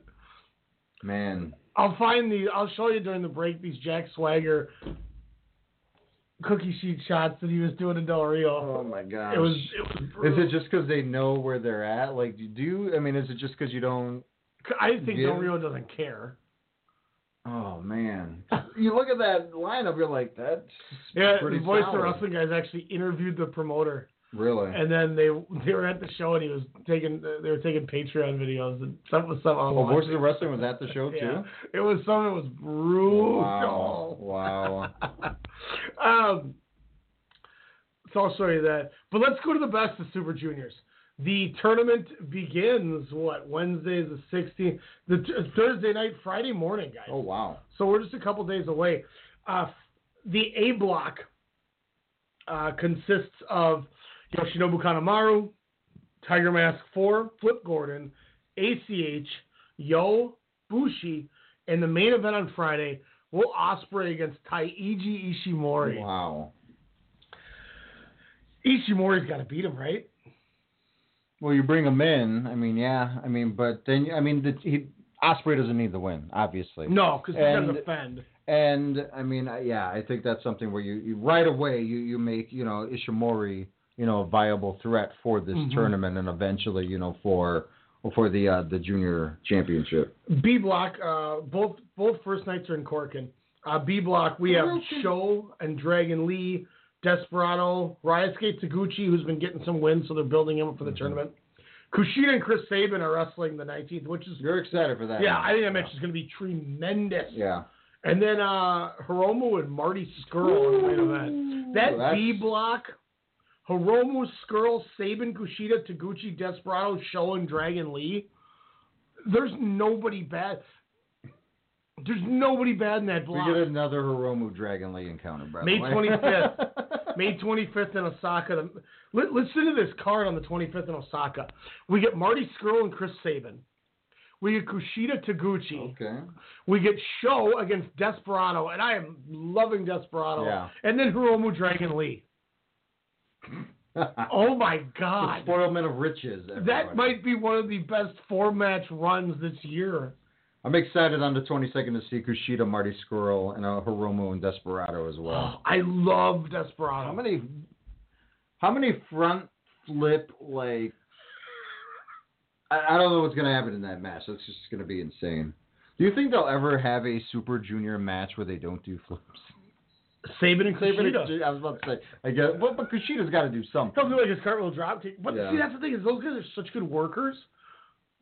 Now that move that he did against Ospreay a few weeks ago, the roll up, and then he jumps on the apron to give him the DDT. Yep. Is that in his arsenal? Yep. Is that okay? He just does it in the middle of the ring, though. Okay, because I was like, I've never seen a full jumping DDT off the apron. No.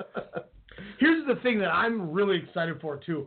June 3rd, the last night of the tournament, they're combining both shows together for the last show. Nice. So instead of running, the 3rd and the 4th, that night we get Skrull and Show, Dragon Lee and Desperado. That'll be tremendous. Wow, yeah. Taguchi Sabin, Kushida Hiromu.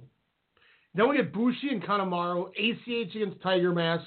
We get Yo versus Ishimori, and then Ospreay versus Flip Gordon. Again, I'd rather watch this than what's on Mondays. Look, I'll tell you this. Grandpa Tiger Mask is the only thing I don't care about. Oh, but ACH will make him look good. But I'll say this, Tiger Mask, as much as he's the one, like, out of all 16 guys, Tiger Mask is my least excited guy in the tournament. But I'll tell you what, that old dude is going to slap the hell out of these young kids because he is old and disgruntled. So he's going to be stiffing a lot of people because he knows he's going to be jobbing. I mean, look, I'm not going to lie. If he goes 0-7, I wouldn't be shocked. Okay. Or if he goes 1-6, if he gets the Nagata route or the Kojima route or the Liger route, I'm not going to be shocked. You think he's gonna put Taguchi over? No, because they're in different blocks. Oh, God, yeah, well, they're the only way he's putting him over is that I'm just more intrigued in the final. I'm just more intrigued. Man, if that happens, we're all in trouble. It's just I am not all in. How many dumbbells? I was just thinking of the dumbbell match between Ishimori and Yo, like a lift off. Oh my before. God! They're gonna have like a sit-up challenge. They're gonna do like a fitness test. Dude, and let's look at that card. Will Ospreay and Yo is the main event, but we get ACH and Kanemaru, Taiji Ishimori and Flip Gordon, then Tiger Mask and Bushi. Yeah. Bushi. There is so many good matches. So what we're saying, guys, is spend the real $9.99 and go to NewJapanWorld.com. I mean, it's we're looking at 2, 4, 6, 8, 10, 12, 13 days, and then the final. So it's a 2-week show, and it's gonna be over 3 weeks. Yep. So if you go to Block A, who do you think is gonna win, and who do you want to win Block A? Block A. Who I think should win out of that one, who I think should win should be Gordon. Mm-hmm. But I think who will win will be Ishimori. I think Ishimori wins, and I think that's who should win too. Yeah, I was fighting with that, but I kind of wanted to give it. And the reason why I say Flip Gordon is seeing him live and seeing him more in the last couple of months. Kind of with the Ring of Honor, with the Honor Club, and the Spring Break, kind of shows as well, where I'm a fan. Definitely Dave Ritter. He was just, Dave was just like that guy. Like he kept saying it on the drive home, was like Flip Gordon really showed me something tonight. I'm going to go on a record, and I'm going to say Flip Gordon is going to go 2-5. 2-5. Okay. Oh, I think he loses to Ospreay, Ishimori, Yo, Bushi, and Kanemaru. And I think he beats Tiger Mask and ACH. Very interesting. Because New Japan doesn't have a reason to do it. And it's a good... Look, here you go. You just kind of come in. Maybe he beats Bushi. Is this his first Super Junior? Yeah, this is his first tour. Oh, really? I think he might have done... he did the Honor Rising shows. Okay. Because remember he got the victory in that 3-way, and then he jobbed in the tag match. Yeah. So that could be Block B. Who do you see coming out, and who do you think should come Murderers out? Row. I would say these guys in this block. I mean, and I said this. Chris Sabin is going to be motivated, and he is going to be amazing in this tournament. I can see it. But I think the competitiveness will be that victory for him instead of wins and losses. I think that will be the thing to get his name back out there with people like us or anyone watching. I was like, oh, Sabin is back. Finally. So good. I mean, that's kind of the feel good story I would say of the tournament. For the fans out there. But who should win? I mean, Hiromu for life. But who's going to win? If they don't do, I kind of see them running with one of the Roppongi 3K guys. I like Show. I think he's a little bit more aggressive in the ring. He was kind of going at it where you thought he was going to be, in and out, Sunday against the Briscoes. But he was doing some impressive moves there. But I would say who's going to win will probably be the villain, Marty Scurll. I think Show is going to be the star out of the tag team. Okay. I think he's going to be a superstar. I really do. He has the look. Yes. Yohei Komatsu's fine, but he just seems awkward at times.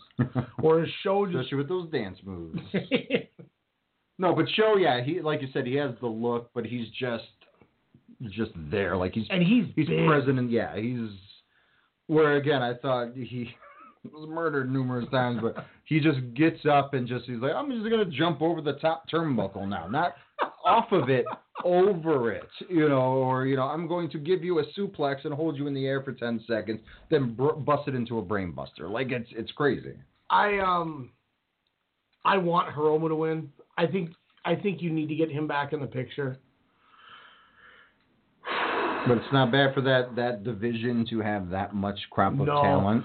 Part of me says that's why the cool off should happen. I should be cheering for Chris Sabin because I can't believe I called that. Yeah. that was the most lucky. Like if you out of three people too. Yeah, if you would have gave me odds.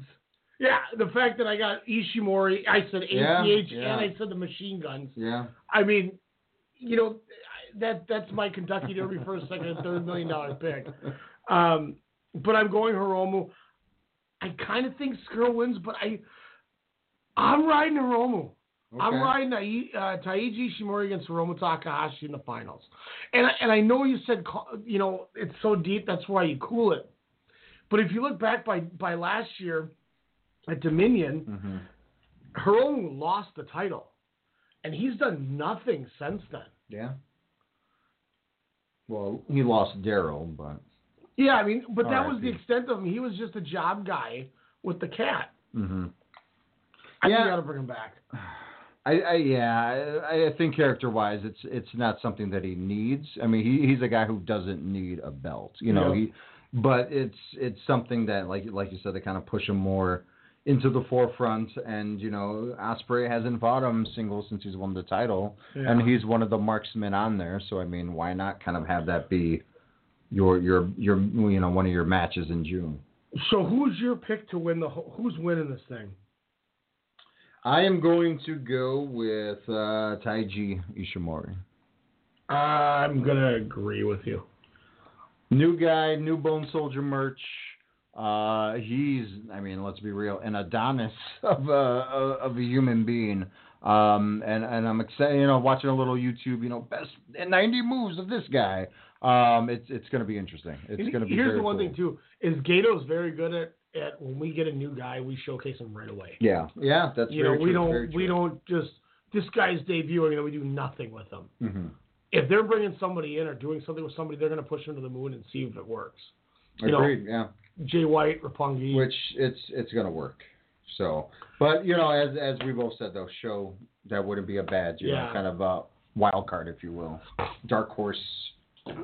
Got about at least a half hour left, but who knows how long this will go. We might only get to 2 hours because we have a little bit of time, WWE. We're going to briefly talk Raw, SmackDown, I think, but ultimately our goal coming up after break here is we got to talk about what they need to do to fix this company.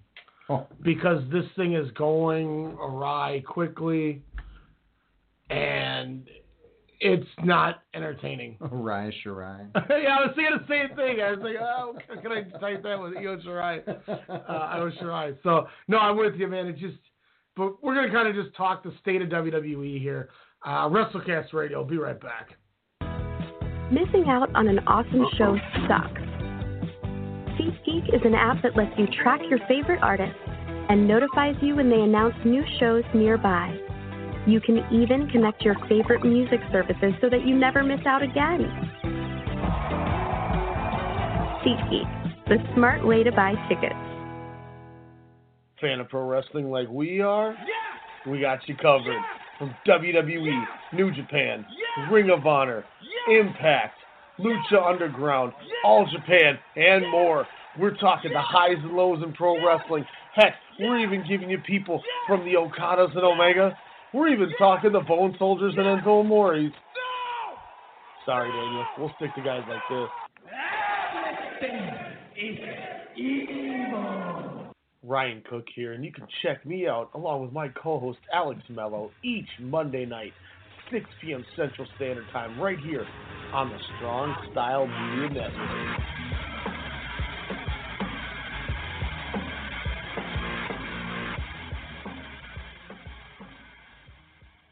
Okay, I'm going to get that jersey for Steven. Oh, that Michigan sweatshirt is perfect for Susie. Ryan is going to love this hat. Fanatics.com has great gifts for all the sports fans in your life. Go to Fanatics.com right now and get free shipping and up to 10% cash back on absolutely everything. Every sport, every team. Fanatics.com, where sports fans shop.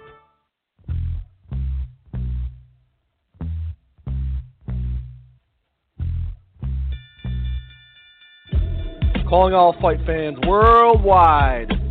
My name is Elijah McNeil, and I'm one half of the best boxing podcast on the net, the one and only Standing 8 Count Radio. Do you like hard-hitting commentary, analysis, and banter? Tune in on Sundays at 10 p.m. with my co-host, Ryan the Technical Legend Cook, and I. Break it down. That's Standing 8 Count Radio, 10 p.m. Sundays, Strong Style Media.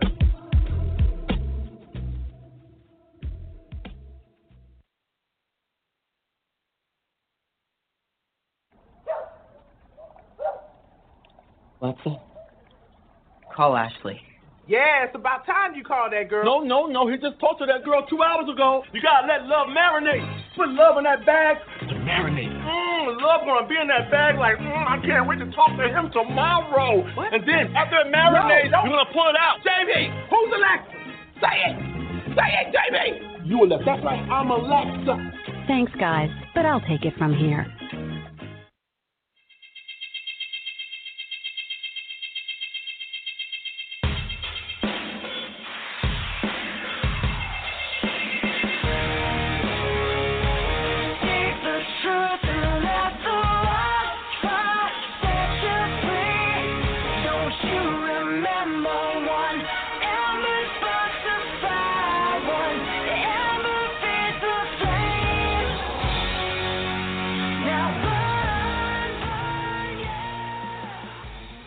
WrestleCast Radio there.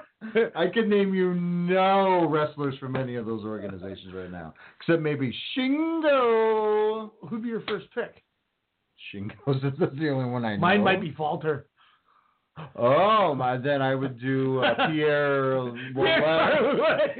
Somebody bring him in. Somebody tweeted All In. They're like, where's the announcement for @PCO? PCO fighter. Nice. Or Keith Lee. Yeah. You can vote for. He's in NXT now.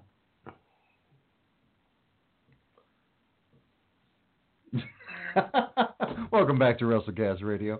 If you haven't, check out Facebook WrestleCast Radio. -5 stars! On the fantasy cards where myself, Ryan, and Derek Fury, a.k.a. Demetrius, kind of, we did a draft of wrestlers. You can check it out on the archives, blogtalkradio.com/Strong Style Media, or iTunes, Stitcher, wherever you get your awesome podcasts. Especially We're on from the Player FM now. We are? I don't know how. Hooray, Player FM. Thank you, Player FM. Tune in, Google Play, all that stuff. But we did a show, a really awesome, fun 1-hour show. We drafted 20 wrestlers. Then we, of course, did a card with those wrestlers. We might be doing another one this Saturday night, so stay tuned to the Facebook page. Again, facebook.com/Strong Style Media or /WrestleCast Radio. Temptress, get ready. We may do the women on Saturday. Oh, yeah, just because I know, as we were laughing again coming in, because he was like, we could do everything that's not New Japan and E, and I was like, then I'm lost. You have to give me a year of research. I'm just getting in the Ring of Honor, for gosh sake. With the number 1 pick, I will take Kento Miyahara. I will take Kano. Kano is tight. Kano already lost. Minnesota Twin? I'm confused. That was Yankee? Robinson Cano? Yeah, he just got suspended today. 80 games for He's still PEDs. playing? Hey, he's on the Mariners again. Oh, that's probably why he... See why he's still playing. Oh, man. No, Kano already lost the Pro Wrestling NOAH Global Honored Crown Championship. I was pissed. Uh-oh. That might be other people mad, too. Dempster said, I don't know enough of the wrestling... I can't say that part. Yeah. Of course he does. Yeah, you do, Demptress. Just Chelsea Green all day. Yeah, just take Sumi Sakai. I've been a huge proponent of, hey, I think the E could have a show dedicated to all women. And of course, outside of that universe, you could definitely do a tournament of just women as women of honor, prove with their tournament. I think what we would do is we would just do all women in wrestling. Well, correct. Yeah. Not just E. So you could do Stardom. Because does Noah have? No. Okay. No. So essentially Stardom. Of course, we have the E. We have TNA. And Ring of Honor. Ring of Honor. Progress. You have Shine, Shimmer. You have Ice Ribbon. Oh my God! Could I get Sendai Girls? Who's the one I love from Australia? Piper Nevin. Yeah, you could get her. My God, she could work anyone. That would be amazing. She's Viper. Okay, Viper Nevin, but she's Viper. She would be my main event. She her and Tony Storm again. I could watch that match all day. She's with Io Shirai in Queen's Quest. Oh my God. And, yeah. Hey, go. We're gonna post Pro Wrestling for Dummies. Stardom's gonna come out maybe tonight. Yeah. Okay. Yeah, so that's excellent show. I mean, it helped me out. It made me intrigued. Get the pen and paper ready, or your notes in your cellular phone, because you'll want to jot down some names and jot down some matches. It's very awesome. Takashi Sugiura is the current champion, Demetrius. He's the one, I believe, that he defeated Kano. Kano had the belt for 79 days. He beat him March 11th. How about that? Kano, but I think it was just a test run for Kano, because I think that's going to be their new ace. So, or maybe he just wasn't drawn like Nakajima. I don't know. So, but we'll get into that. So that may come down this Saturday. Demetrius, I don't believe works Saturday night. I'll be out of work at I'll be home by 8. Yeah. So we can, it might be 9-10 o'clock show. We'll make something happen for you. Perfect. But let's really quick just go over Raw, SmackDown, and then let's talk the state of the E and what needs to happen. SmackDown Live, there was nothing to see here. I don't know if you remember watching it. Whoa, really? The main event you didn't like, huh? I went 2 3/4 on it. Now, is it just because it was, they were given time. They were given, 14 minutes, I would say? Yeah. 20-minute block with commercials? It's once again, my problem with these shows is most of these matches start getting good, and then you see the ref say something, and then somebody gets dumped to the floor, and we go to a commercial break. And it just takes me all out of the match. Yeah. That's why, remember that 2-hour match? On Raw? Yeah. The gauntlets. Yeah, I was one of the people who didn't just rate it as one match, which I probably should. But I gave Cena Rollins portion 4 stars. Yeah. Because it was tremendous. See, I think it should have been split because each match was obviously different with competitors. But no, I know a lot of match sites and things like that are grading it as one match because technically it was one match. So, maybe I'll skew it when it comes down to it. But, Miz and Jeff Hardy, I went 2 stars. It was boring. Yeah, there was nothing. Jeff Hardy can't do it. He just can't move. He can't even get up to do the Whisper in the Wind. No, yeah, it's... And, obviously stems from, 3 decades of 4 decades. Because they were definitely doing it before they were 18. That's the rumor, that, he's in the ring with Scott Hall. Yeah. When you're jumping off ladders, cells, chambers, all that stuff. The finish was cool. He countered, the Swanton, and then he rolled him up out of the Swanton. So I like the finish, and the match was 20 minutes almost. It was it was almost 3 segments. But the important thing that we get out of that though is the Miz. Yes, he's in the briefcase match. He kind of he carried kind of the match for what it was.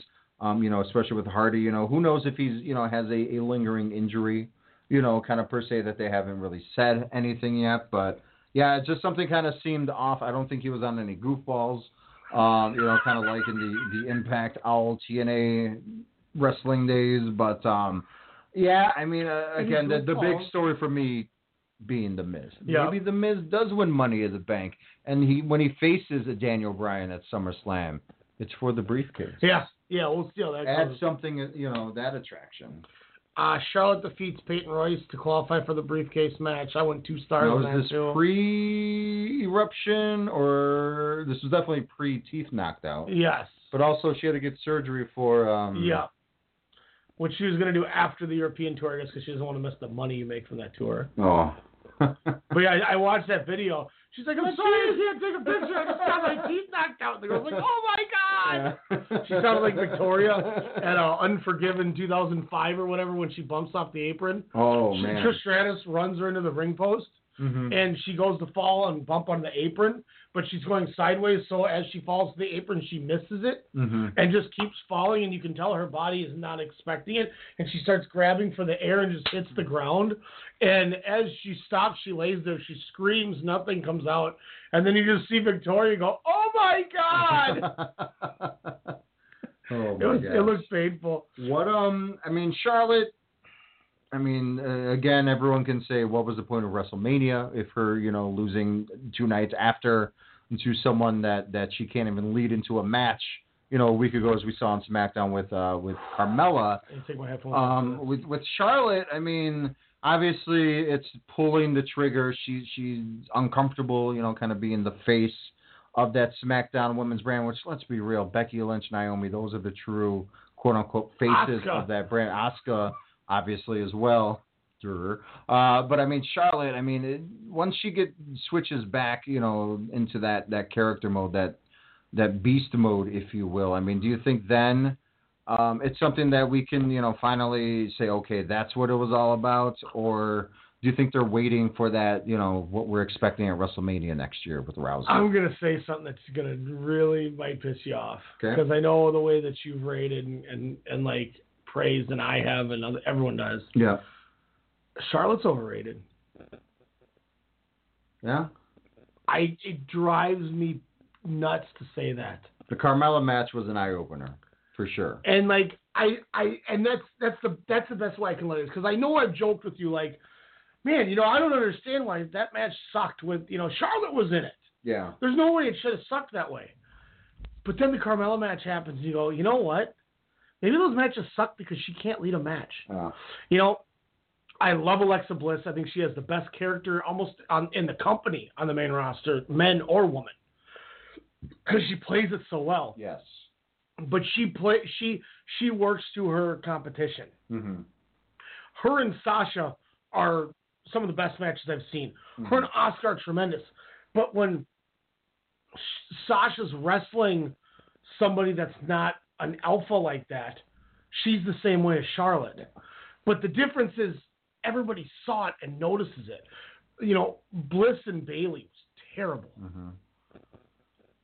But everyone kind of gave Charlotte her opponent was off. It's a flair at Charlotte. And that Carmella thing literally was an eye opener. I'm like, my God. Yeah. I have been putting the blame on her opponents when her matches suck, and that's the incorrect thing to do. And I'll say something too that might peeve you off. I love Charlotte. I love Sasha. But when they're in the ring together, yes, they have been in some of the most historical, matches that the WWE's had since its evolution. But I would say 30% of them are sloppy.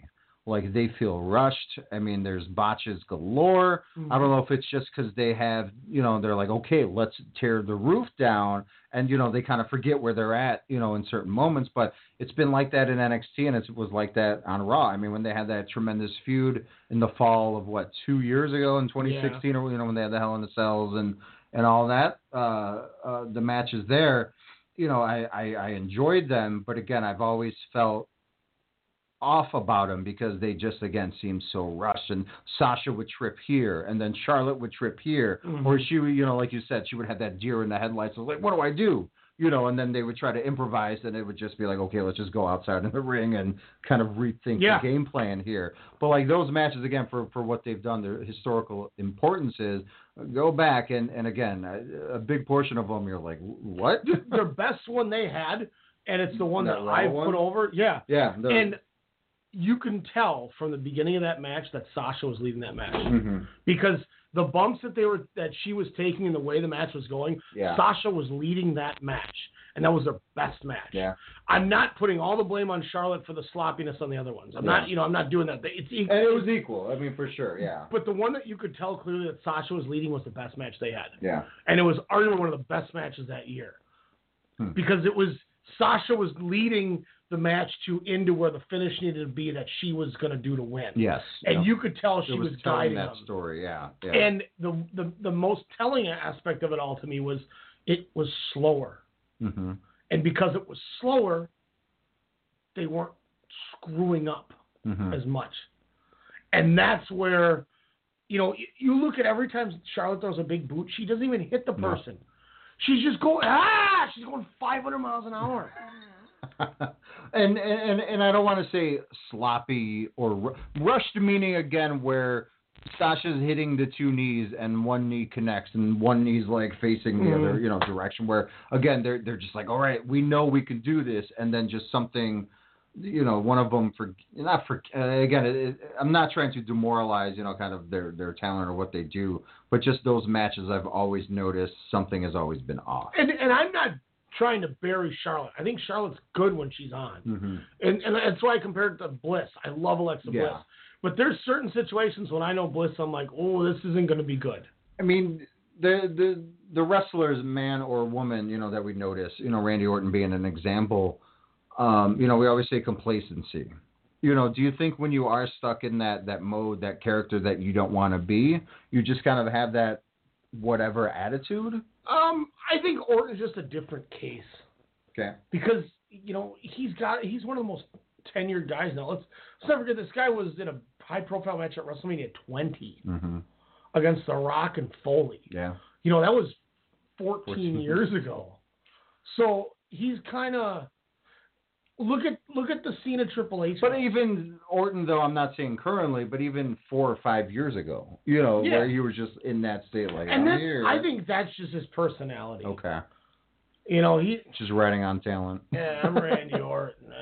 You know what I mean? Like, you can tell Charlotte's trying, but it just, I don't know. It's just something about it is just really telling. Like, yeah, you don't see Becky Lynch now I say this, and Mandy Rose beat Becky Lynch on SmackDown. It was like 30 seconds. I went 1.25. It was not. Wow, you went 1.25. It didn't make. You don't have to give everything 1 star. No, it's the only 1 star I gave that show. It's actually the only 1 star I gave the entire week of WWE. But but also, why am I going to give something good to a match that was less than a minute long? Agreed. When it was like, it got countered, and then he got rolled up, and it was over. The hell am I going to... What am I... Man, that was 4.5 stars. That was Kushida Ospreay, man. Mm-hmm. No, that was trash. Yeah. Get it off my television. Speaking of trash, why have they done that to Becky Lynch? Or, again, it's just... I don't know. Like, she's the first draft pick. She's the first women's champion on SmackDown. Why wouldn't they do the shake-up and move her to Raw then if, again, they just have her stagnant? Because then she goes on Raw, what's she going to do? Rousey's there. That's fine. She would if she's challenging Cyborg to a pretty much a murder. She could challenge Ronda Rousey. I don't know why they're just cooling her off. Naomi, the same thing. Obviously, they're been utilizing her with the Bludgeon Brothers, a little bit more.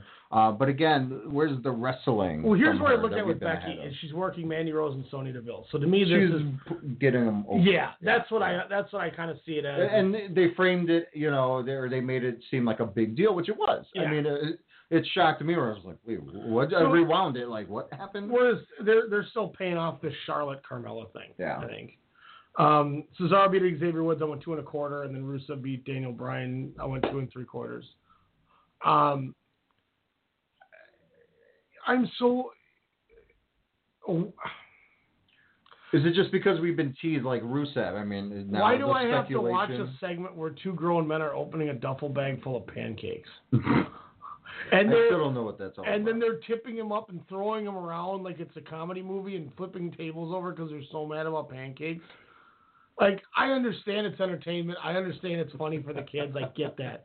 But from a grown man who wants to watch wrestling, I don't care about these guys having pancakes and then laughing at each other. This is my gear bag. Hey man, you have to appeal to the gluten-free audience. But I mean, what's the difference with Dink? What's I mean, that was a different era of WWF, obviously, where it was more literal character driven. Dink? Yeah, like the Dinks, the Mantars, kind of all that stuff there. I mean, it's playful. It's the playful aspect, which, as we've have seen, New Day kind of fizzling out there. Merchandise sales have definitely slowed down, and it sucks because right when they release a book, kind of all that too. By the way, I'm gonna take that victory lap as much as I possibly can, because that was one that I got a lot of feedback on that I was crazy. But it's and every team kind of has that, but now it's just what do they do outside of that? Push Big E to the freaking moon. He was your NXT champ that was over, like, where I was just like, the who is this guy? I gotta awesome. figure it out. Yeah. I was like, I gotta somehow watch NXT on my computer each week because who is this Big E everyone's talking about? So that was SmackDown. Let's go to Raw. Let's knock out Raw quick, and then let's break down this. Raw wasn't awful, but it wasn't great. I went 2.5 stars. Braun beats Kevin Owens to get in the briefcase. Yes. Fine. Revival and who's BC? Who the hell was with? Oh, Baron Corbin. Yeah. Defeat Titus Worldwide and No Way Jose. I went 2 stars. Why wouldn't you give that like a 1 star? Because I think I like the Revival's tag work on Apollo Crews. Okay. So that warrants I thought that would just warrant a star out the bat there. Jinder Mahal defeats Chad Gable. I went 2.5. What'd you think of the 3-way women's match? I was going to get to that. Okay. Look, I love the squash, but it wasn't a great match. Ziggler and McIntyre defeat Slater and Rhino. I went 2 stars, but I enjoyed it. But it wasn't a good match. No. But I love these two as a team. You like what they're setting up for this team, yes. And that's one thing I'll say too. Just because I gave it 2 stars doesn't mean I didn't like it. It wasn't that good. Correct. Yeah. So, Bobby Roode over Elias. I went 2 1/4. I'm over this feud. I've been over this since Backlash with the 20-minute segment. I think a lot of people are kind of souring on both of these gentlemen. And like I said, I love Bobby Roode. I love him in TNA, but I said he's going to fizzle out quick because it's just beer money. Rollins over Mojo. I went 3 stars. Yeah, Seth Rollins he's right there with Minoru Suzuki as the MVP of this year that you didn't expect. He's making a lot of people look good, including one of Mojo Rawley. Yeah. Wow, my God. I was not expecting that. I will say for the Raw, I didn't watch Raw yet, but I heard that Owens answered the open challenge. I wish they would have done Rollins against Pete Dunne. Yeah. Because last time in the UK, they had Pete Dunne come out and beat up Enzo, which is great. Yeah. Finn Balor beats Roman Reigns and Sami Zayn. I went 2.5. Perfectly acceptable main event. Nothing great. Was it? No. But Ember Moon defeats Sasha Banks and Ruby Riott. Alex, I went 3 3/4 on this match. I almost gave this 4 stars. This was good. I thought this was one of the best Raw matches of the year. I don't know what it was about it, because like Demetrius watched Ruby Riott. And he's like, all right, that was cool. And I'm like, that was cool. What are you talking about? I don't know. I loved it. And it pisses me off that the fans turned around and they're paying attention to some guy getting arrested or whatever. Because we see, Ember Moon does a dive on Ruby Riott. Sasha does something where she comes off with a flip onto the whole group. Moon with a dive. Yeah, then Ember comes out with the dive. I mean, it was awesome. Not as awesome as the finish, of course, which, again, out of nowhere, where I was like, I did a pop off the couch. I was like, whoa! And like, but what I liked about it, sorry, cutting you off. What I loved about it, Sasha wasn't in it fully, but she still was leading that match. Mm-hmm. She was telling them where to go, how to spot up, and again, she wasn't physically throughout the match where, it kind of gave Ruby Riott, which I thought she was a highlight. But Ember, I mean, the two rookies, if you will, proved that they should be on Monday nights. And Ember Moon, my God, that eclipse was bonkers, and kudos. So one of Demetrius' reasons he didn't like it, he said the Riot Squad wasn't needed. I agree with that, but I also don't, because it's a heel faction. Exactly. You had them get involved. You got Bayley out there to play off the Sasha Bayley thing, and Bayley gave all right, go get him. Yep. And then the finish didn't immediately happen. Mm-hmm. So if you look at it, in the midst of planting another seed for Sasha and Bayley, the match went another 5 minutes, and it didn't affect the finish. Mm-hmm. So it didn't bother me that they interfered. Correct, yeah. And it actually built to it, because then it looked like, oh, well, Riot's going to cut her off and win. Wait a minute, Sasha just, oh no, wait, Sasha did hit the bank stick. Yeah. And then all of a sudden they got back up and did it again. And then all of a sudden the Ember Moon comes out. I mean, it was so good. And with what you said about the Sasha Banks thing, what I really like about the situation is she knew she was in there with two people who probably wrestled longer than she has. And went in there, and maybe not Ember Moon, but I think Heidi Lovelace was wrestling before. She was Mercedes KV or whatever. I think I'll look it up, but regardless, it was one of those things where, all right, here's where we're going, and everybody knew how to do everything, and it was tremendous. Mm-hmm. This match was top to bottom action. It was action, go, go, go, and nothing got screwed up. Nothing looked bad. Everything made sense. I am a huge fan of Ruby Riott. Yeah, she's tremendous. Yeah, she definitely knows her way around the ring there. I mean, it's these three. I wouldn't mind seeing them in a match down the line. Both kind of getting their start at the same time, 2010. Okay, so because I knew she had been around for a while, so it was one of those things. Yeah, what is it? Does it have her debut up just as 2010? Yeah. And then Sasha Banks and Chaotic Wrestling 2000. Yeah, so it's one of those things where like I knew they had started around the same time. Yeah. But everything worked in this match to me. And she's also cousins with Daz Dillinger. That's awesome. What? Oh, because of Snoop. Yeah. So that was the bright spot about the E for me. Was that match was tremendous. Brings me to what we said earlier when we mentioned you talked about how sloppy Charlotte and Sasha some of their matches were. Yeah. And my counter was the one time you could tell Sasha led the match, it was tremendous. Mm-hmm. Look at what Sasha did in this match, and look what Charlotte did in her match the night before at Backlash, and tell me the difference. One was a respectable match. It was just like, say what? And I say that too, where if you want to go, well, she was wrestling Carmella, so it's different. Okay.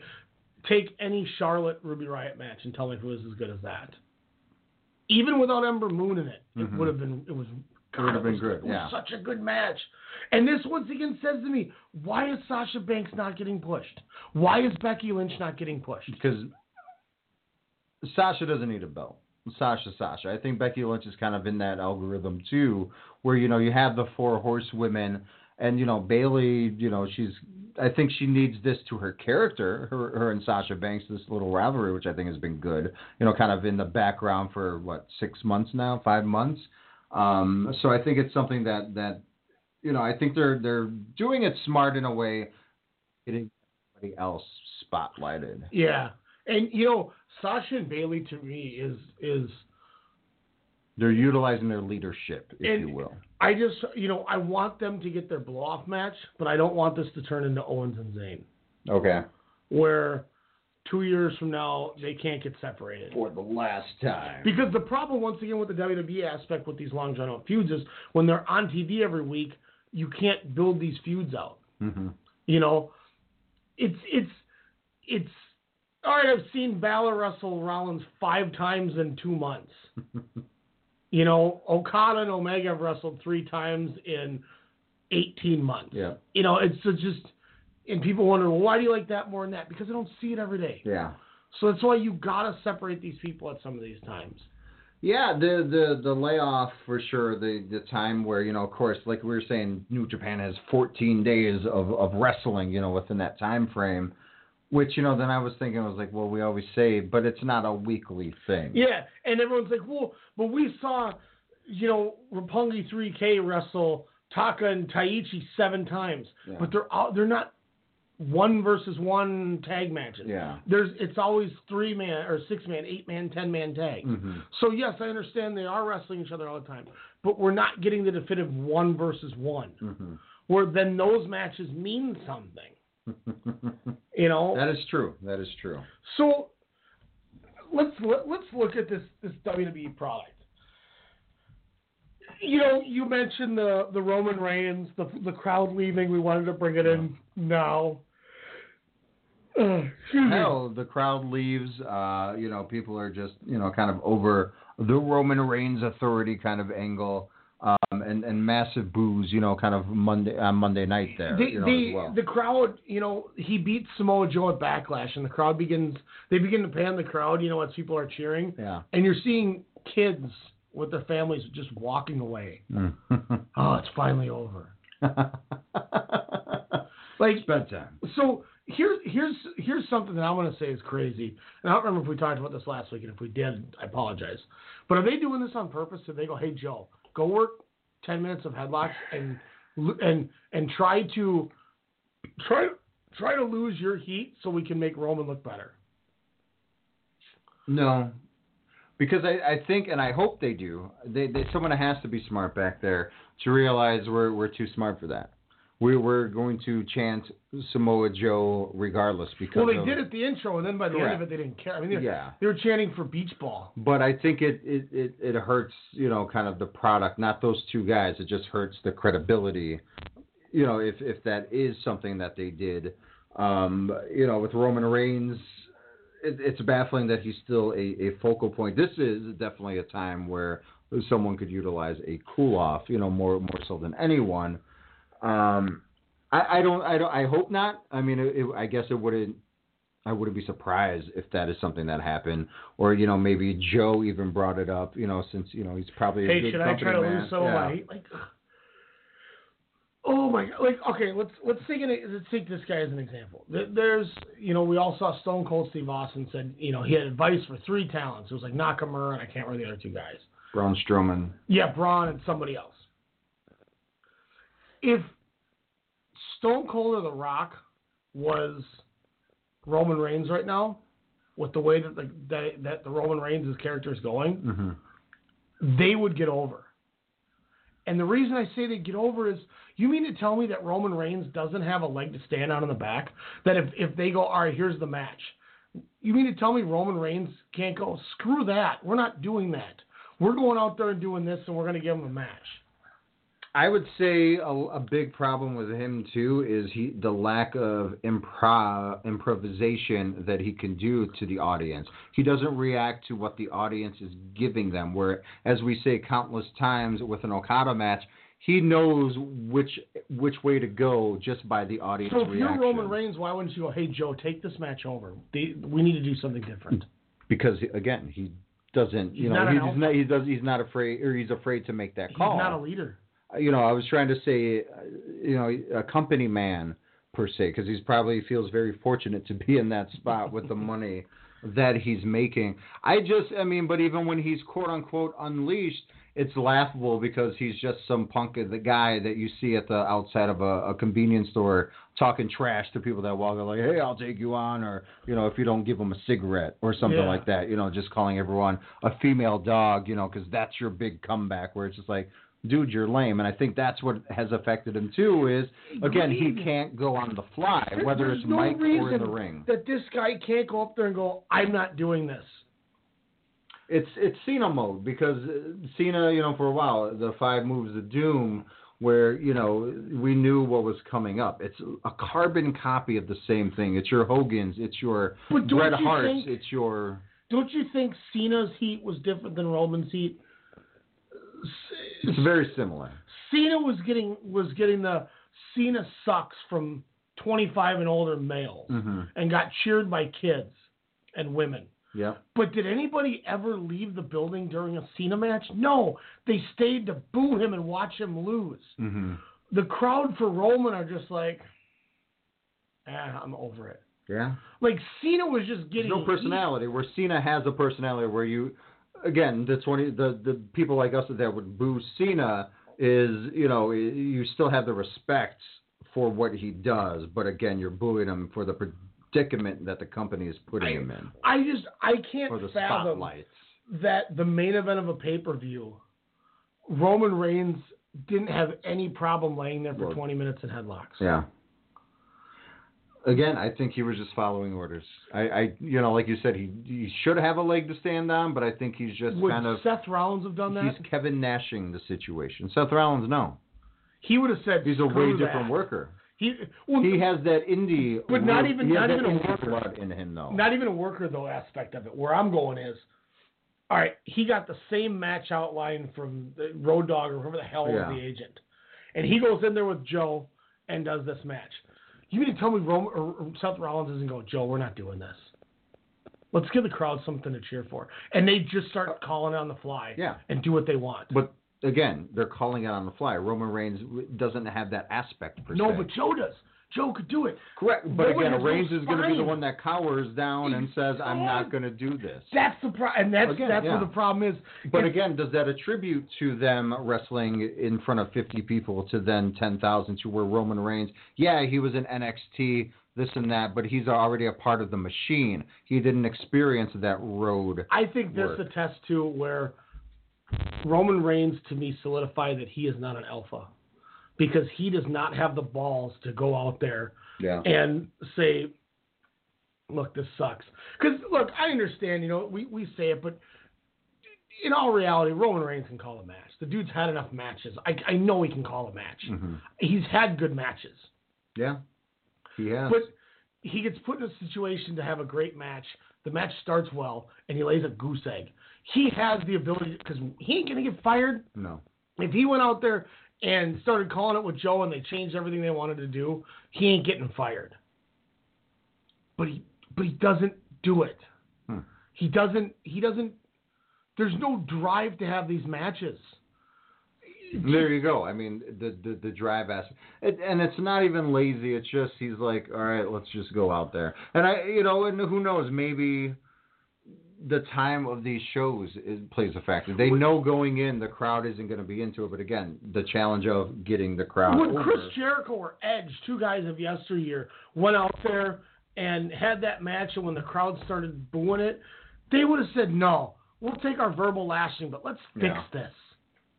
Drive, that's why. And he doesn't have that. And meanwhile, as our intro states, because I didn't get it changed, Braun Strowman needs to be pushed because they are running out of time. Yeah. Because sooner or later, all this moving him to the side and just kind of going, he can do, we'll have him do this, or he's not going to win, but he'll look good, blah, blah, blah, blah, blah. Pretty soon it's going to come to the point where the crowd just stops caring. Yeah. And when the crowd stops caring and they miss the window, then they're going to be mad. You guys wanted Braun. We gave you Braun, and now you don't care. No, we did care. We just got sick of waiting. Yeah.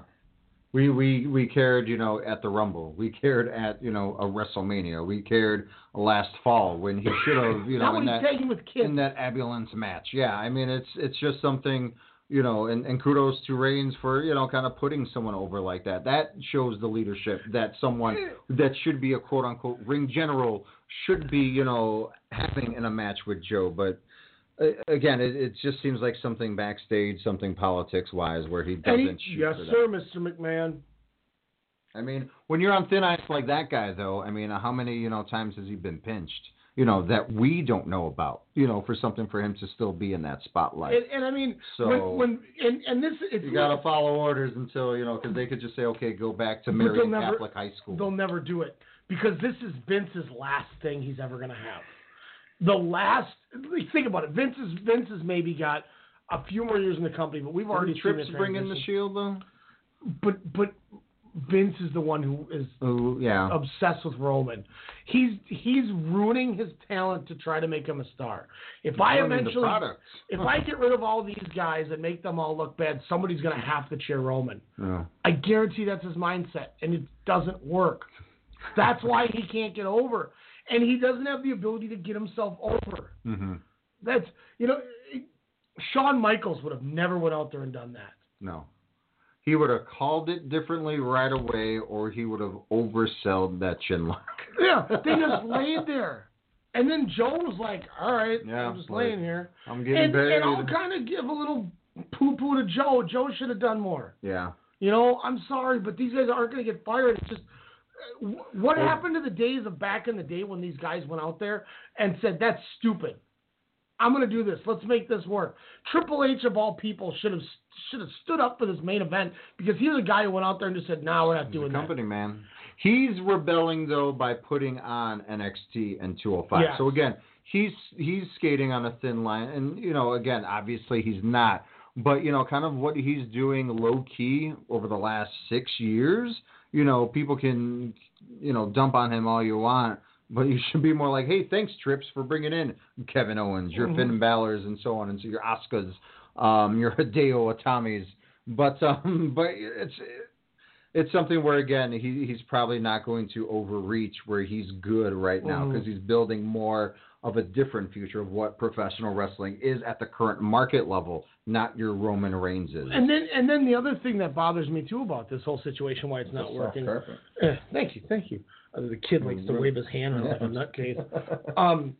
Is now Vince is, let's have Braun tag with him. And then since the people like Braun, maybe that'll make him like Roman. And so Braun comes out with Lashley and saves Roman Reigns from the beatdown. And Roman gives him a nod and a smirk. This drives me more nuts than anything. You mean to tell me that you think the fans are so stupid that you're going to have them kind of knuckle pound or whatever, yet 3 months ago he tried to kill him? Do they forget that? How do you, if you're a booker, how do you rightfully say, and how does Roman not go, hey man, I don't know if that's a good idea for me to do that, because that guy just tried to commit a homicide on me months ago. Like, he physically tried to kill me. And you're going to have us like, hey, cool, man. Hey, cool, yeah.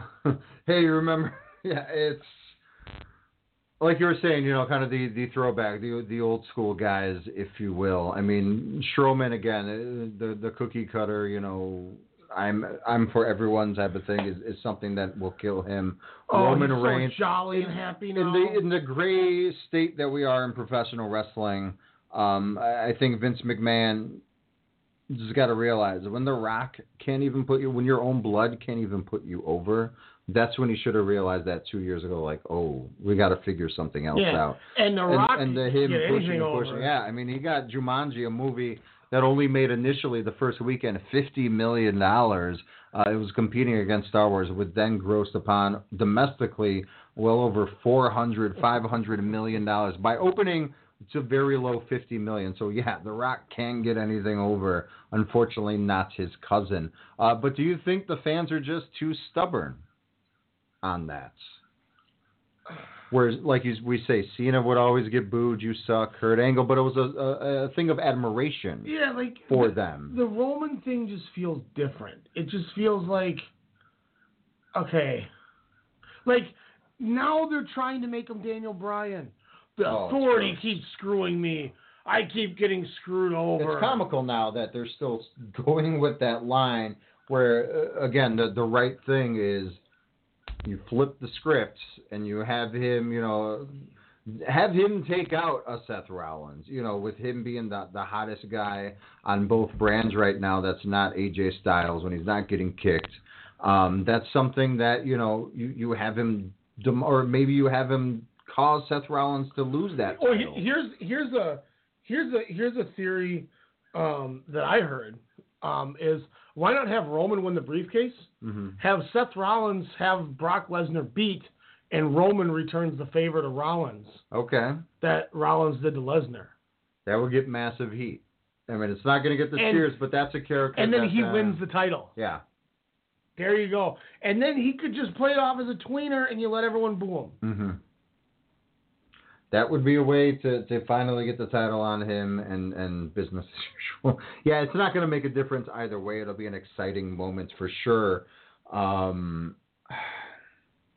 It's frustrating. And I think a lot of it, too, is this brand split. I mean, where, you know, the AJ Styles Nakamura thing, something we've been clamoring for, you know, since both of these guys were on the same brand, you know, draft or whatever. But it's been so pointless. And when your best match is a double knockout to the groin area, the Rochambeau, where they go, ooh, yeah. And to be fair, as much as I did kind of bash it thinking about it, I liked the way that the Greatest Royal Rumble match ended. Yeah. Where it was just a violent fight Mm-hmm. and it was separated. Yeah. That's cool. Okay, fine. But come on, man. Why? Like I said to you before we got on the air, how long till till Styles is wearing the cup? Like should have worn it after the first day, bro. You mean to tell me that he's not smart enough to remember that? To do that? Like, and that makes you think we're gonna get this till SummerSlam, and then he's gonna finally have it. Shinsuke punches it, hurts his hand, or he kicks it, and hurts his leg and puts him in a calf curler. Yeah. Either way, it's gonna. I mean, but again, won't that turn the fans against that? I mean, they're already turning against that product. Those two guys. Here's the problem too with that is they've had 3 matches in a month now, mm-hmm. and it's not worked. They only had to have one in New Japan. And it worked. And it worked, yeah. Because you had one and you ended it. Now they just keep doing it. They just keep doing it. They just mm-hmm. keep doing it. And it didn't help when the first match was underwhelming. Mm-hmm. The second match was And then when the third match, which to me should have been the blow-off at Backlash, yep. was really picking up. Now they're going to wrestle at Money in the Bank. And supposedly from what it said, is they're going to wrestle today. And then the winner gets to pick the stipulation for Money in the Bank. Oh my! So we're gonna get 5 matches since April. Like what is this? WCW that's Impact my point. Wrestling. This is the problem. Is Russo booking this? I'm telling you, Money in the Bank sucks. I'm not gonna watch the SummerSlam and see what happens. It can't suck. Well, NXT is gonna blow it out of the water regardless. Even some of those matches, I'm like, but you know, Black they're against Lars Sullivan for the title. Be interesting. Yeah, it's gonna be. We'll see if Aleister Black is ready or not. But it's an interesting time in the E. I mean, you know, as we read earlier, they don't really, you know, the all-in success means nothing to them. It's not even a blip on their radar. But I mean, do you think secretly they are, you know, not cowering, but it's something where it's like, okay, we got to rethink? I think I think between watching your fans walk out during your main event of Backlash mm-hmm. to then how fast this sold out, and now it's leaked on the internet that all they did were talking about negative things towards this, mm-hmm. that to me wouldn't have been leaked if they didn't want to make it look like not a big deal. So Strowman's winning the briefcase, and Strowman will win the title? I don't know, man. Because it's Lesnar, obviously SummerSlam. Who do you have as his opponent? Well, I guess Lesnar's wrestling in July. So is Strowman cashing it in July? Thus, you know, him and. Well, by waiting till July, he'll have passed Punk. Oh yeah, that's right. The whole 400+ day gimmick. I don't know. It's. I think it's just too convoluted as well, where I can watch the women matches all day, as we, you know, have been praising them over the last, you know, course of the show, with that talent. But, you know, you have your tag teams, you have your mid-carders who are, you know, doing pretty good stuff. But yeah, when your main eventers are just trash, you know, where it's just week in and week out, my eyes are open. I don't know if I'll go along on your route and not watch, just because it's something that, you know, is still enjoyable to fast forward. I don't know if I'll be able to not watch, but I think if we get another month of this trash, I think we both need to reassess. Not give WWE more time than we would give, like kind of like when I asked you last week. Yeah. Did you watch the entire Raw, and did you just skim and watch 2 matches of New Japan? And you said I only watched a couple New Japan matches. Yeah. We're sitting here bitching about it, but we'll be the first to give them 3 or 5 hours a week of our New time. Japan Radio. You know what I mean? Like, we praise New Japan and then don't watch it. Yeah, guys, I mean, this show, I mean, who knows, within a few months, could just be called Outside the Universe. Like, we need, that's what I'm saying. Yeah. We need to give this Champions Carnival its deservance. Like, I'm going to make a goal to try to watch one night of the matches every night. Because it's only 4 minutes. I looked at it the third night of the show, which I only watched the first 2 nights. Was it like 18 nights? I think it was, I think it's 15. 15, okay. Because it's 8 guys in each block. So 7 matches each, and then the main event. Yeah. But like night 3, if you start at just to watch the 4 tournament matches, it was only an hour long. Okay. So they're quick watches. Yeah. So I'm going to try to see how far I can get this week. Maybe talk about it next week. And I'm going to pick up Stardom because now's the perfect time to get into it. Yeah, definitely check out Pro Wrestling for Dummies, blogtalkradio.com/Strong Style Media in the next day or so because it's great. Again, I was just like, jotting notes down and, this could be interesting. This could be fun to watch, and just the talent that they have doesn't even scratch the surface. Just showing, again, women's wrestling is kind of more entertaining and viable for your time than kind of what the WWE are having. I'd rather go watch Toni Storm against Piper Niven or Viper. Oh, my God. Yeah. Or Io Shirai against Viper than watch Carmella and Charlotte again. Yeah. Or Carmella versus any. We get the party tonight. Mella is money. Guys, we're out of time here, I think. I think we've kind of exercised our demons. Yeah. We'll be back next week with some more fun. I may have a guest next week I'm working on. We'll see what happens. If not, we'll have our review of the first couple nights of the Super Juniors. We'll get about 3 shows of the Super Junior next week. Yeah. I will definitely be watching those. So we'll talk that, bring up the tournament news and rumors. We'll kind of see how the UK Raw and SmackDown play out as well. We'll have some more fun, maybe some more all-in talk as well. Mm-hmm. Tomorrow night, what you got going, Pop Cultures?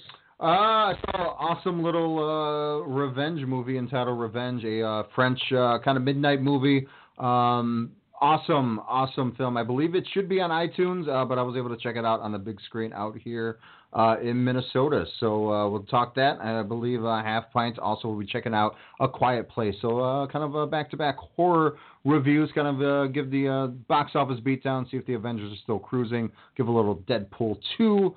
Kind of chat before the big events. You got yours before me. That's crazy. And kind of the musical mantra, just the week in pop culture. Check it out. Wednesday, tomorrow night, 8 p.m. Central Standard Time. blogtalkradio.com/Strong Style Media. Next Monday as well, we'll continue with our NFL team previews. Also, we'll see how our bets have done. We've started a $5,000 bet line. It's fake money. Really? You have to bet You have to bet at least $250 a week. We're going to see who can still have money by the end of the year. So I have 500 on LeBron going to the Lakers. I got plus 375 on that. And then I put 250 on the Warriors, who are a +2 tomorrow night against the Rockets. So as long as they lose by 1 point or win, I win my bet. So we're going to just kind of fun. I proposed that with the legalized betting. Nice. Oh, yeah. That'll be fun. But we will catch you guys next week on my end. Catch Alex tomorrow. We'll see what happens the rest of the week if any other shows happen. And be on the lookout. Pro Wrestling for Dummies, the first episode, the Stardom edition. Little goofy audio, just due to some hiccups first episode, but that'll be out in the next 24 hours or so. Thank you all for listening. Peace out.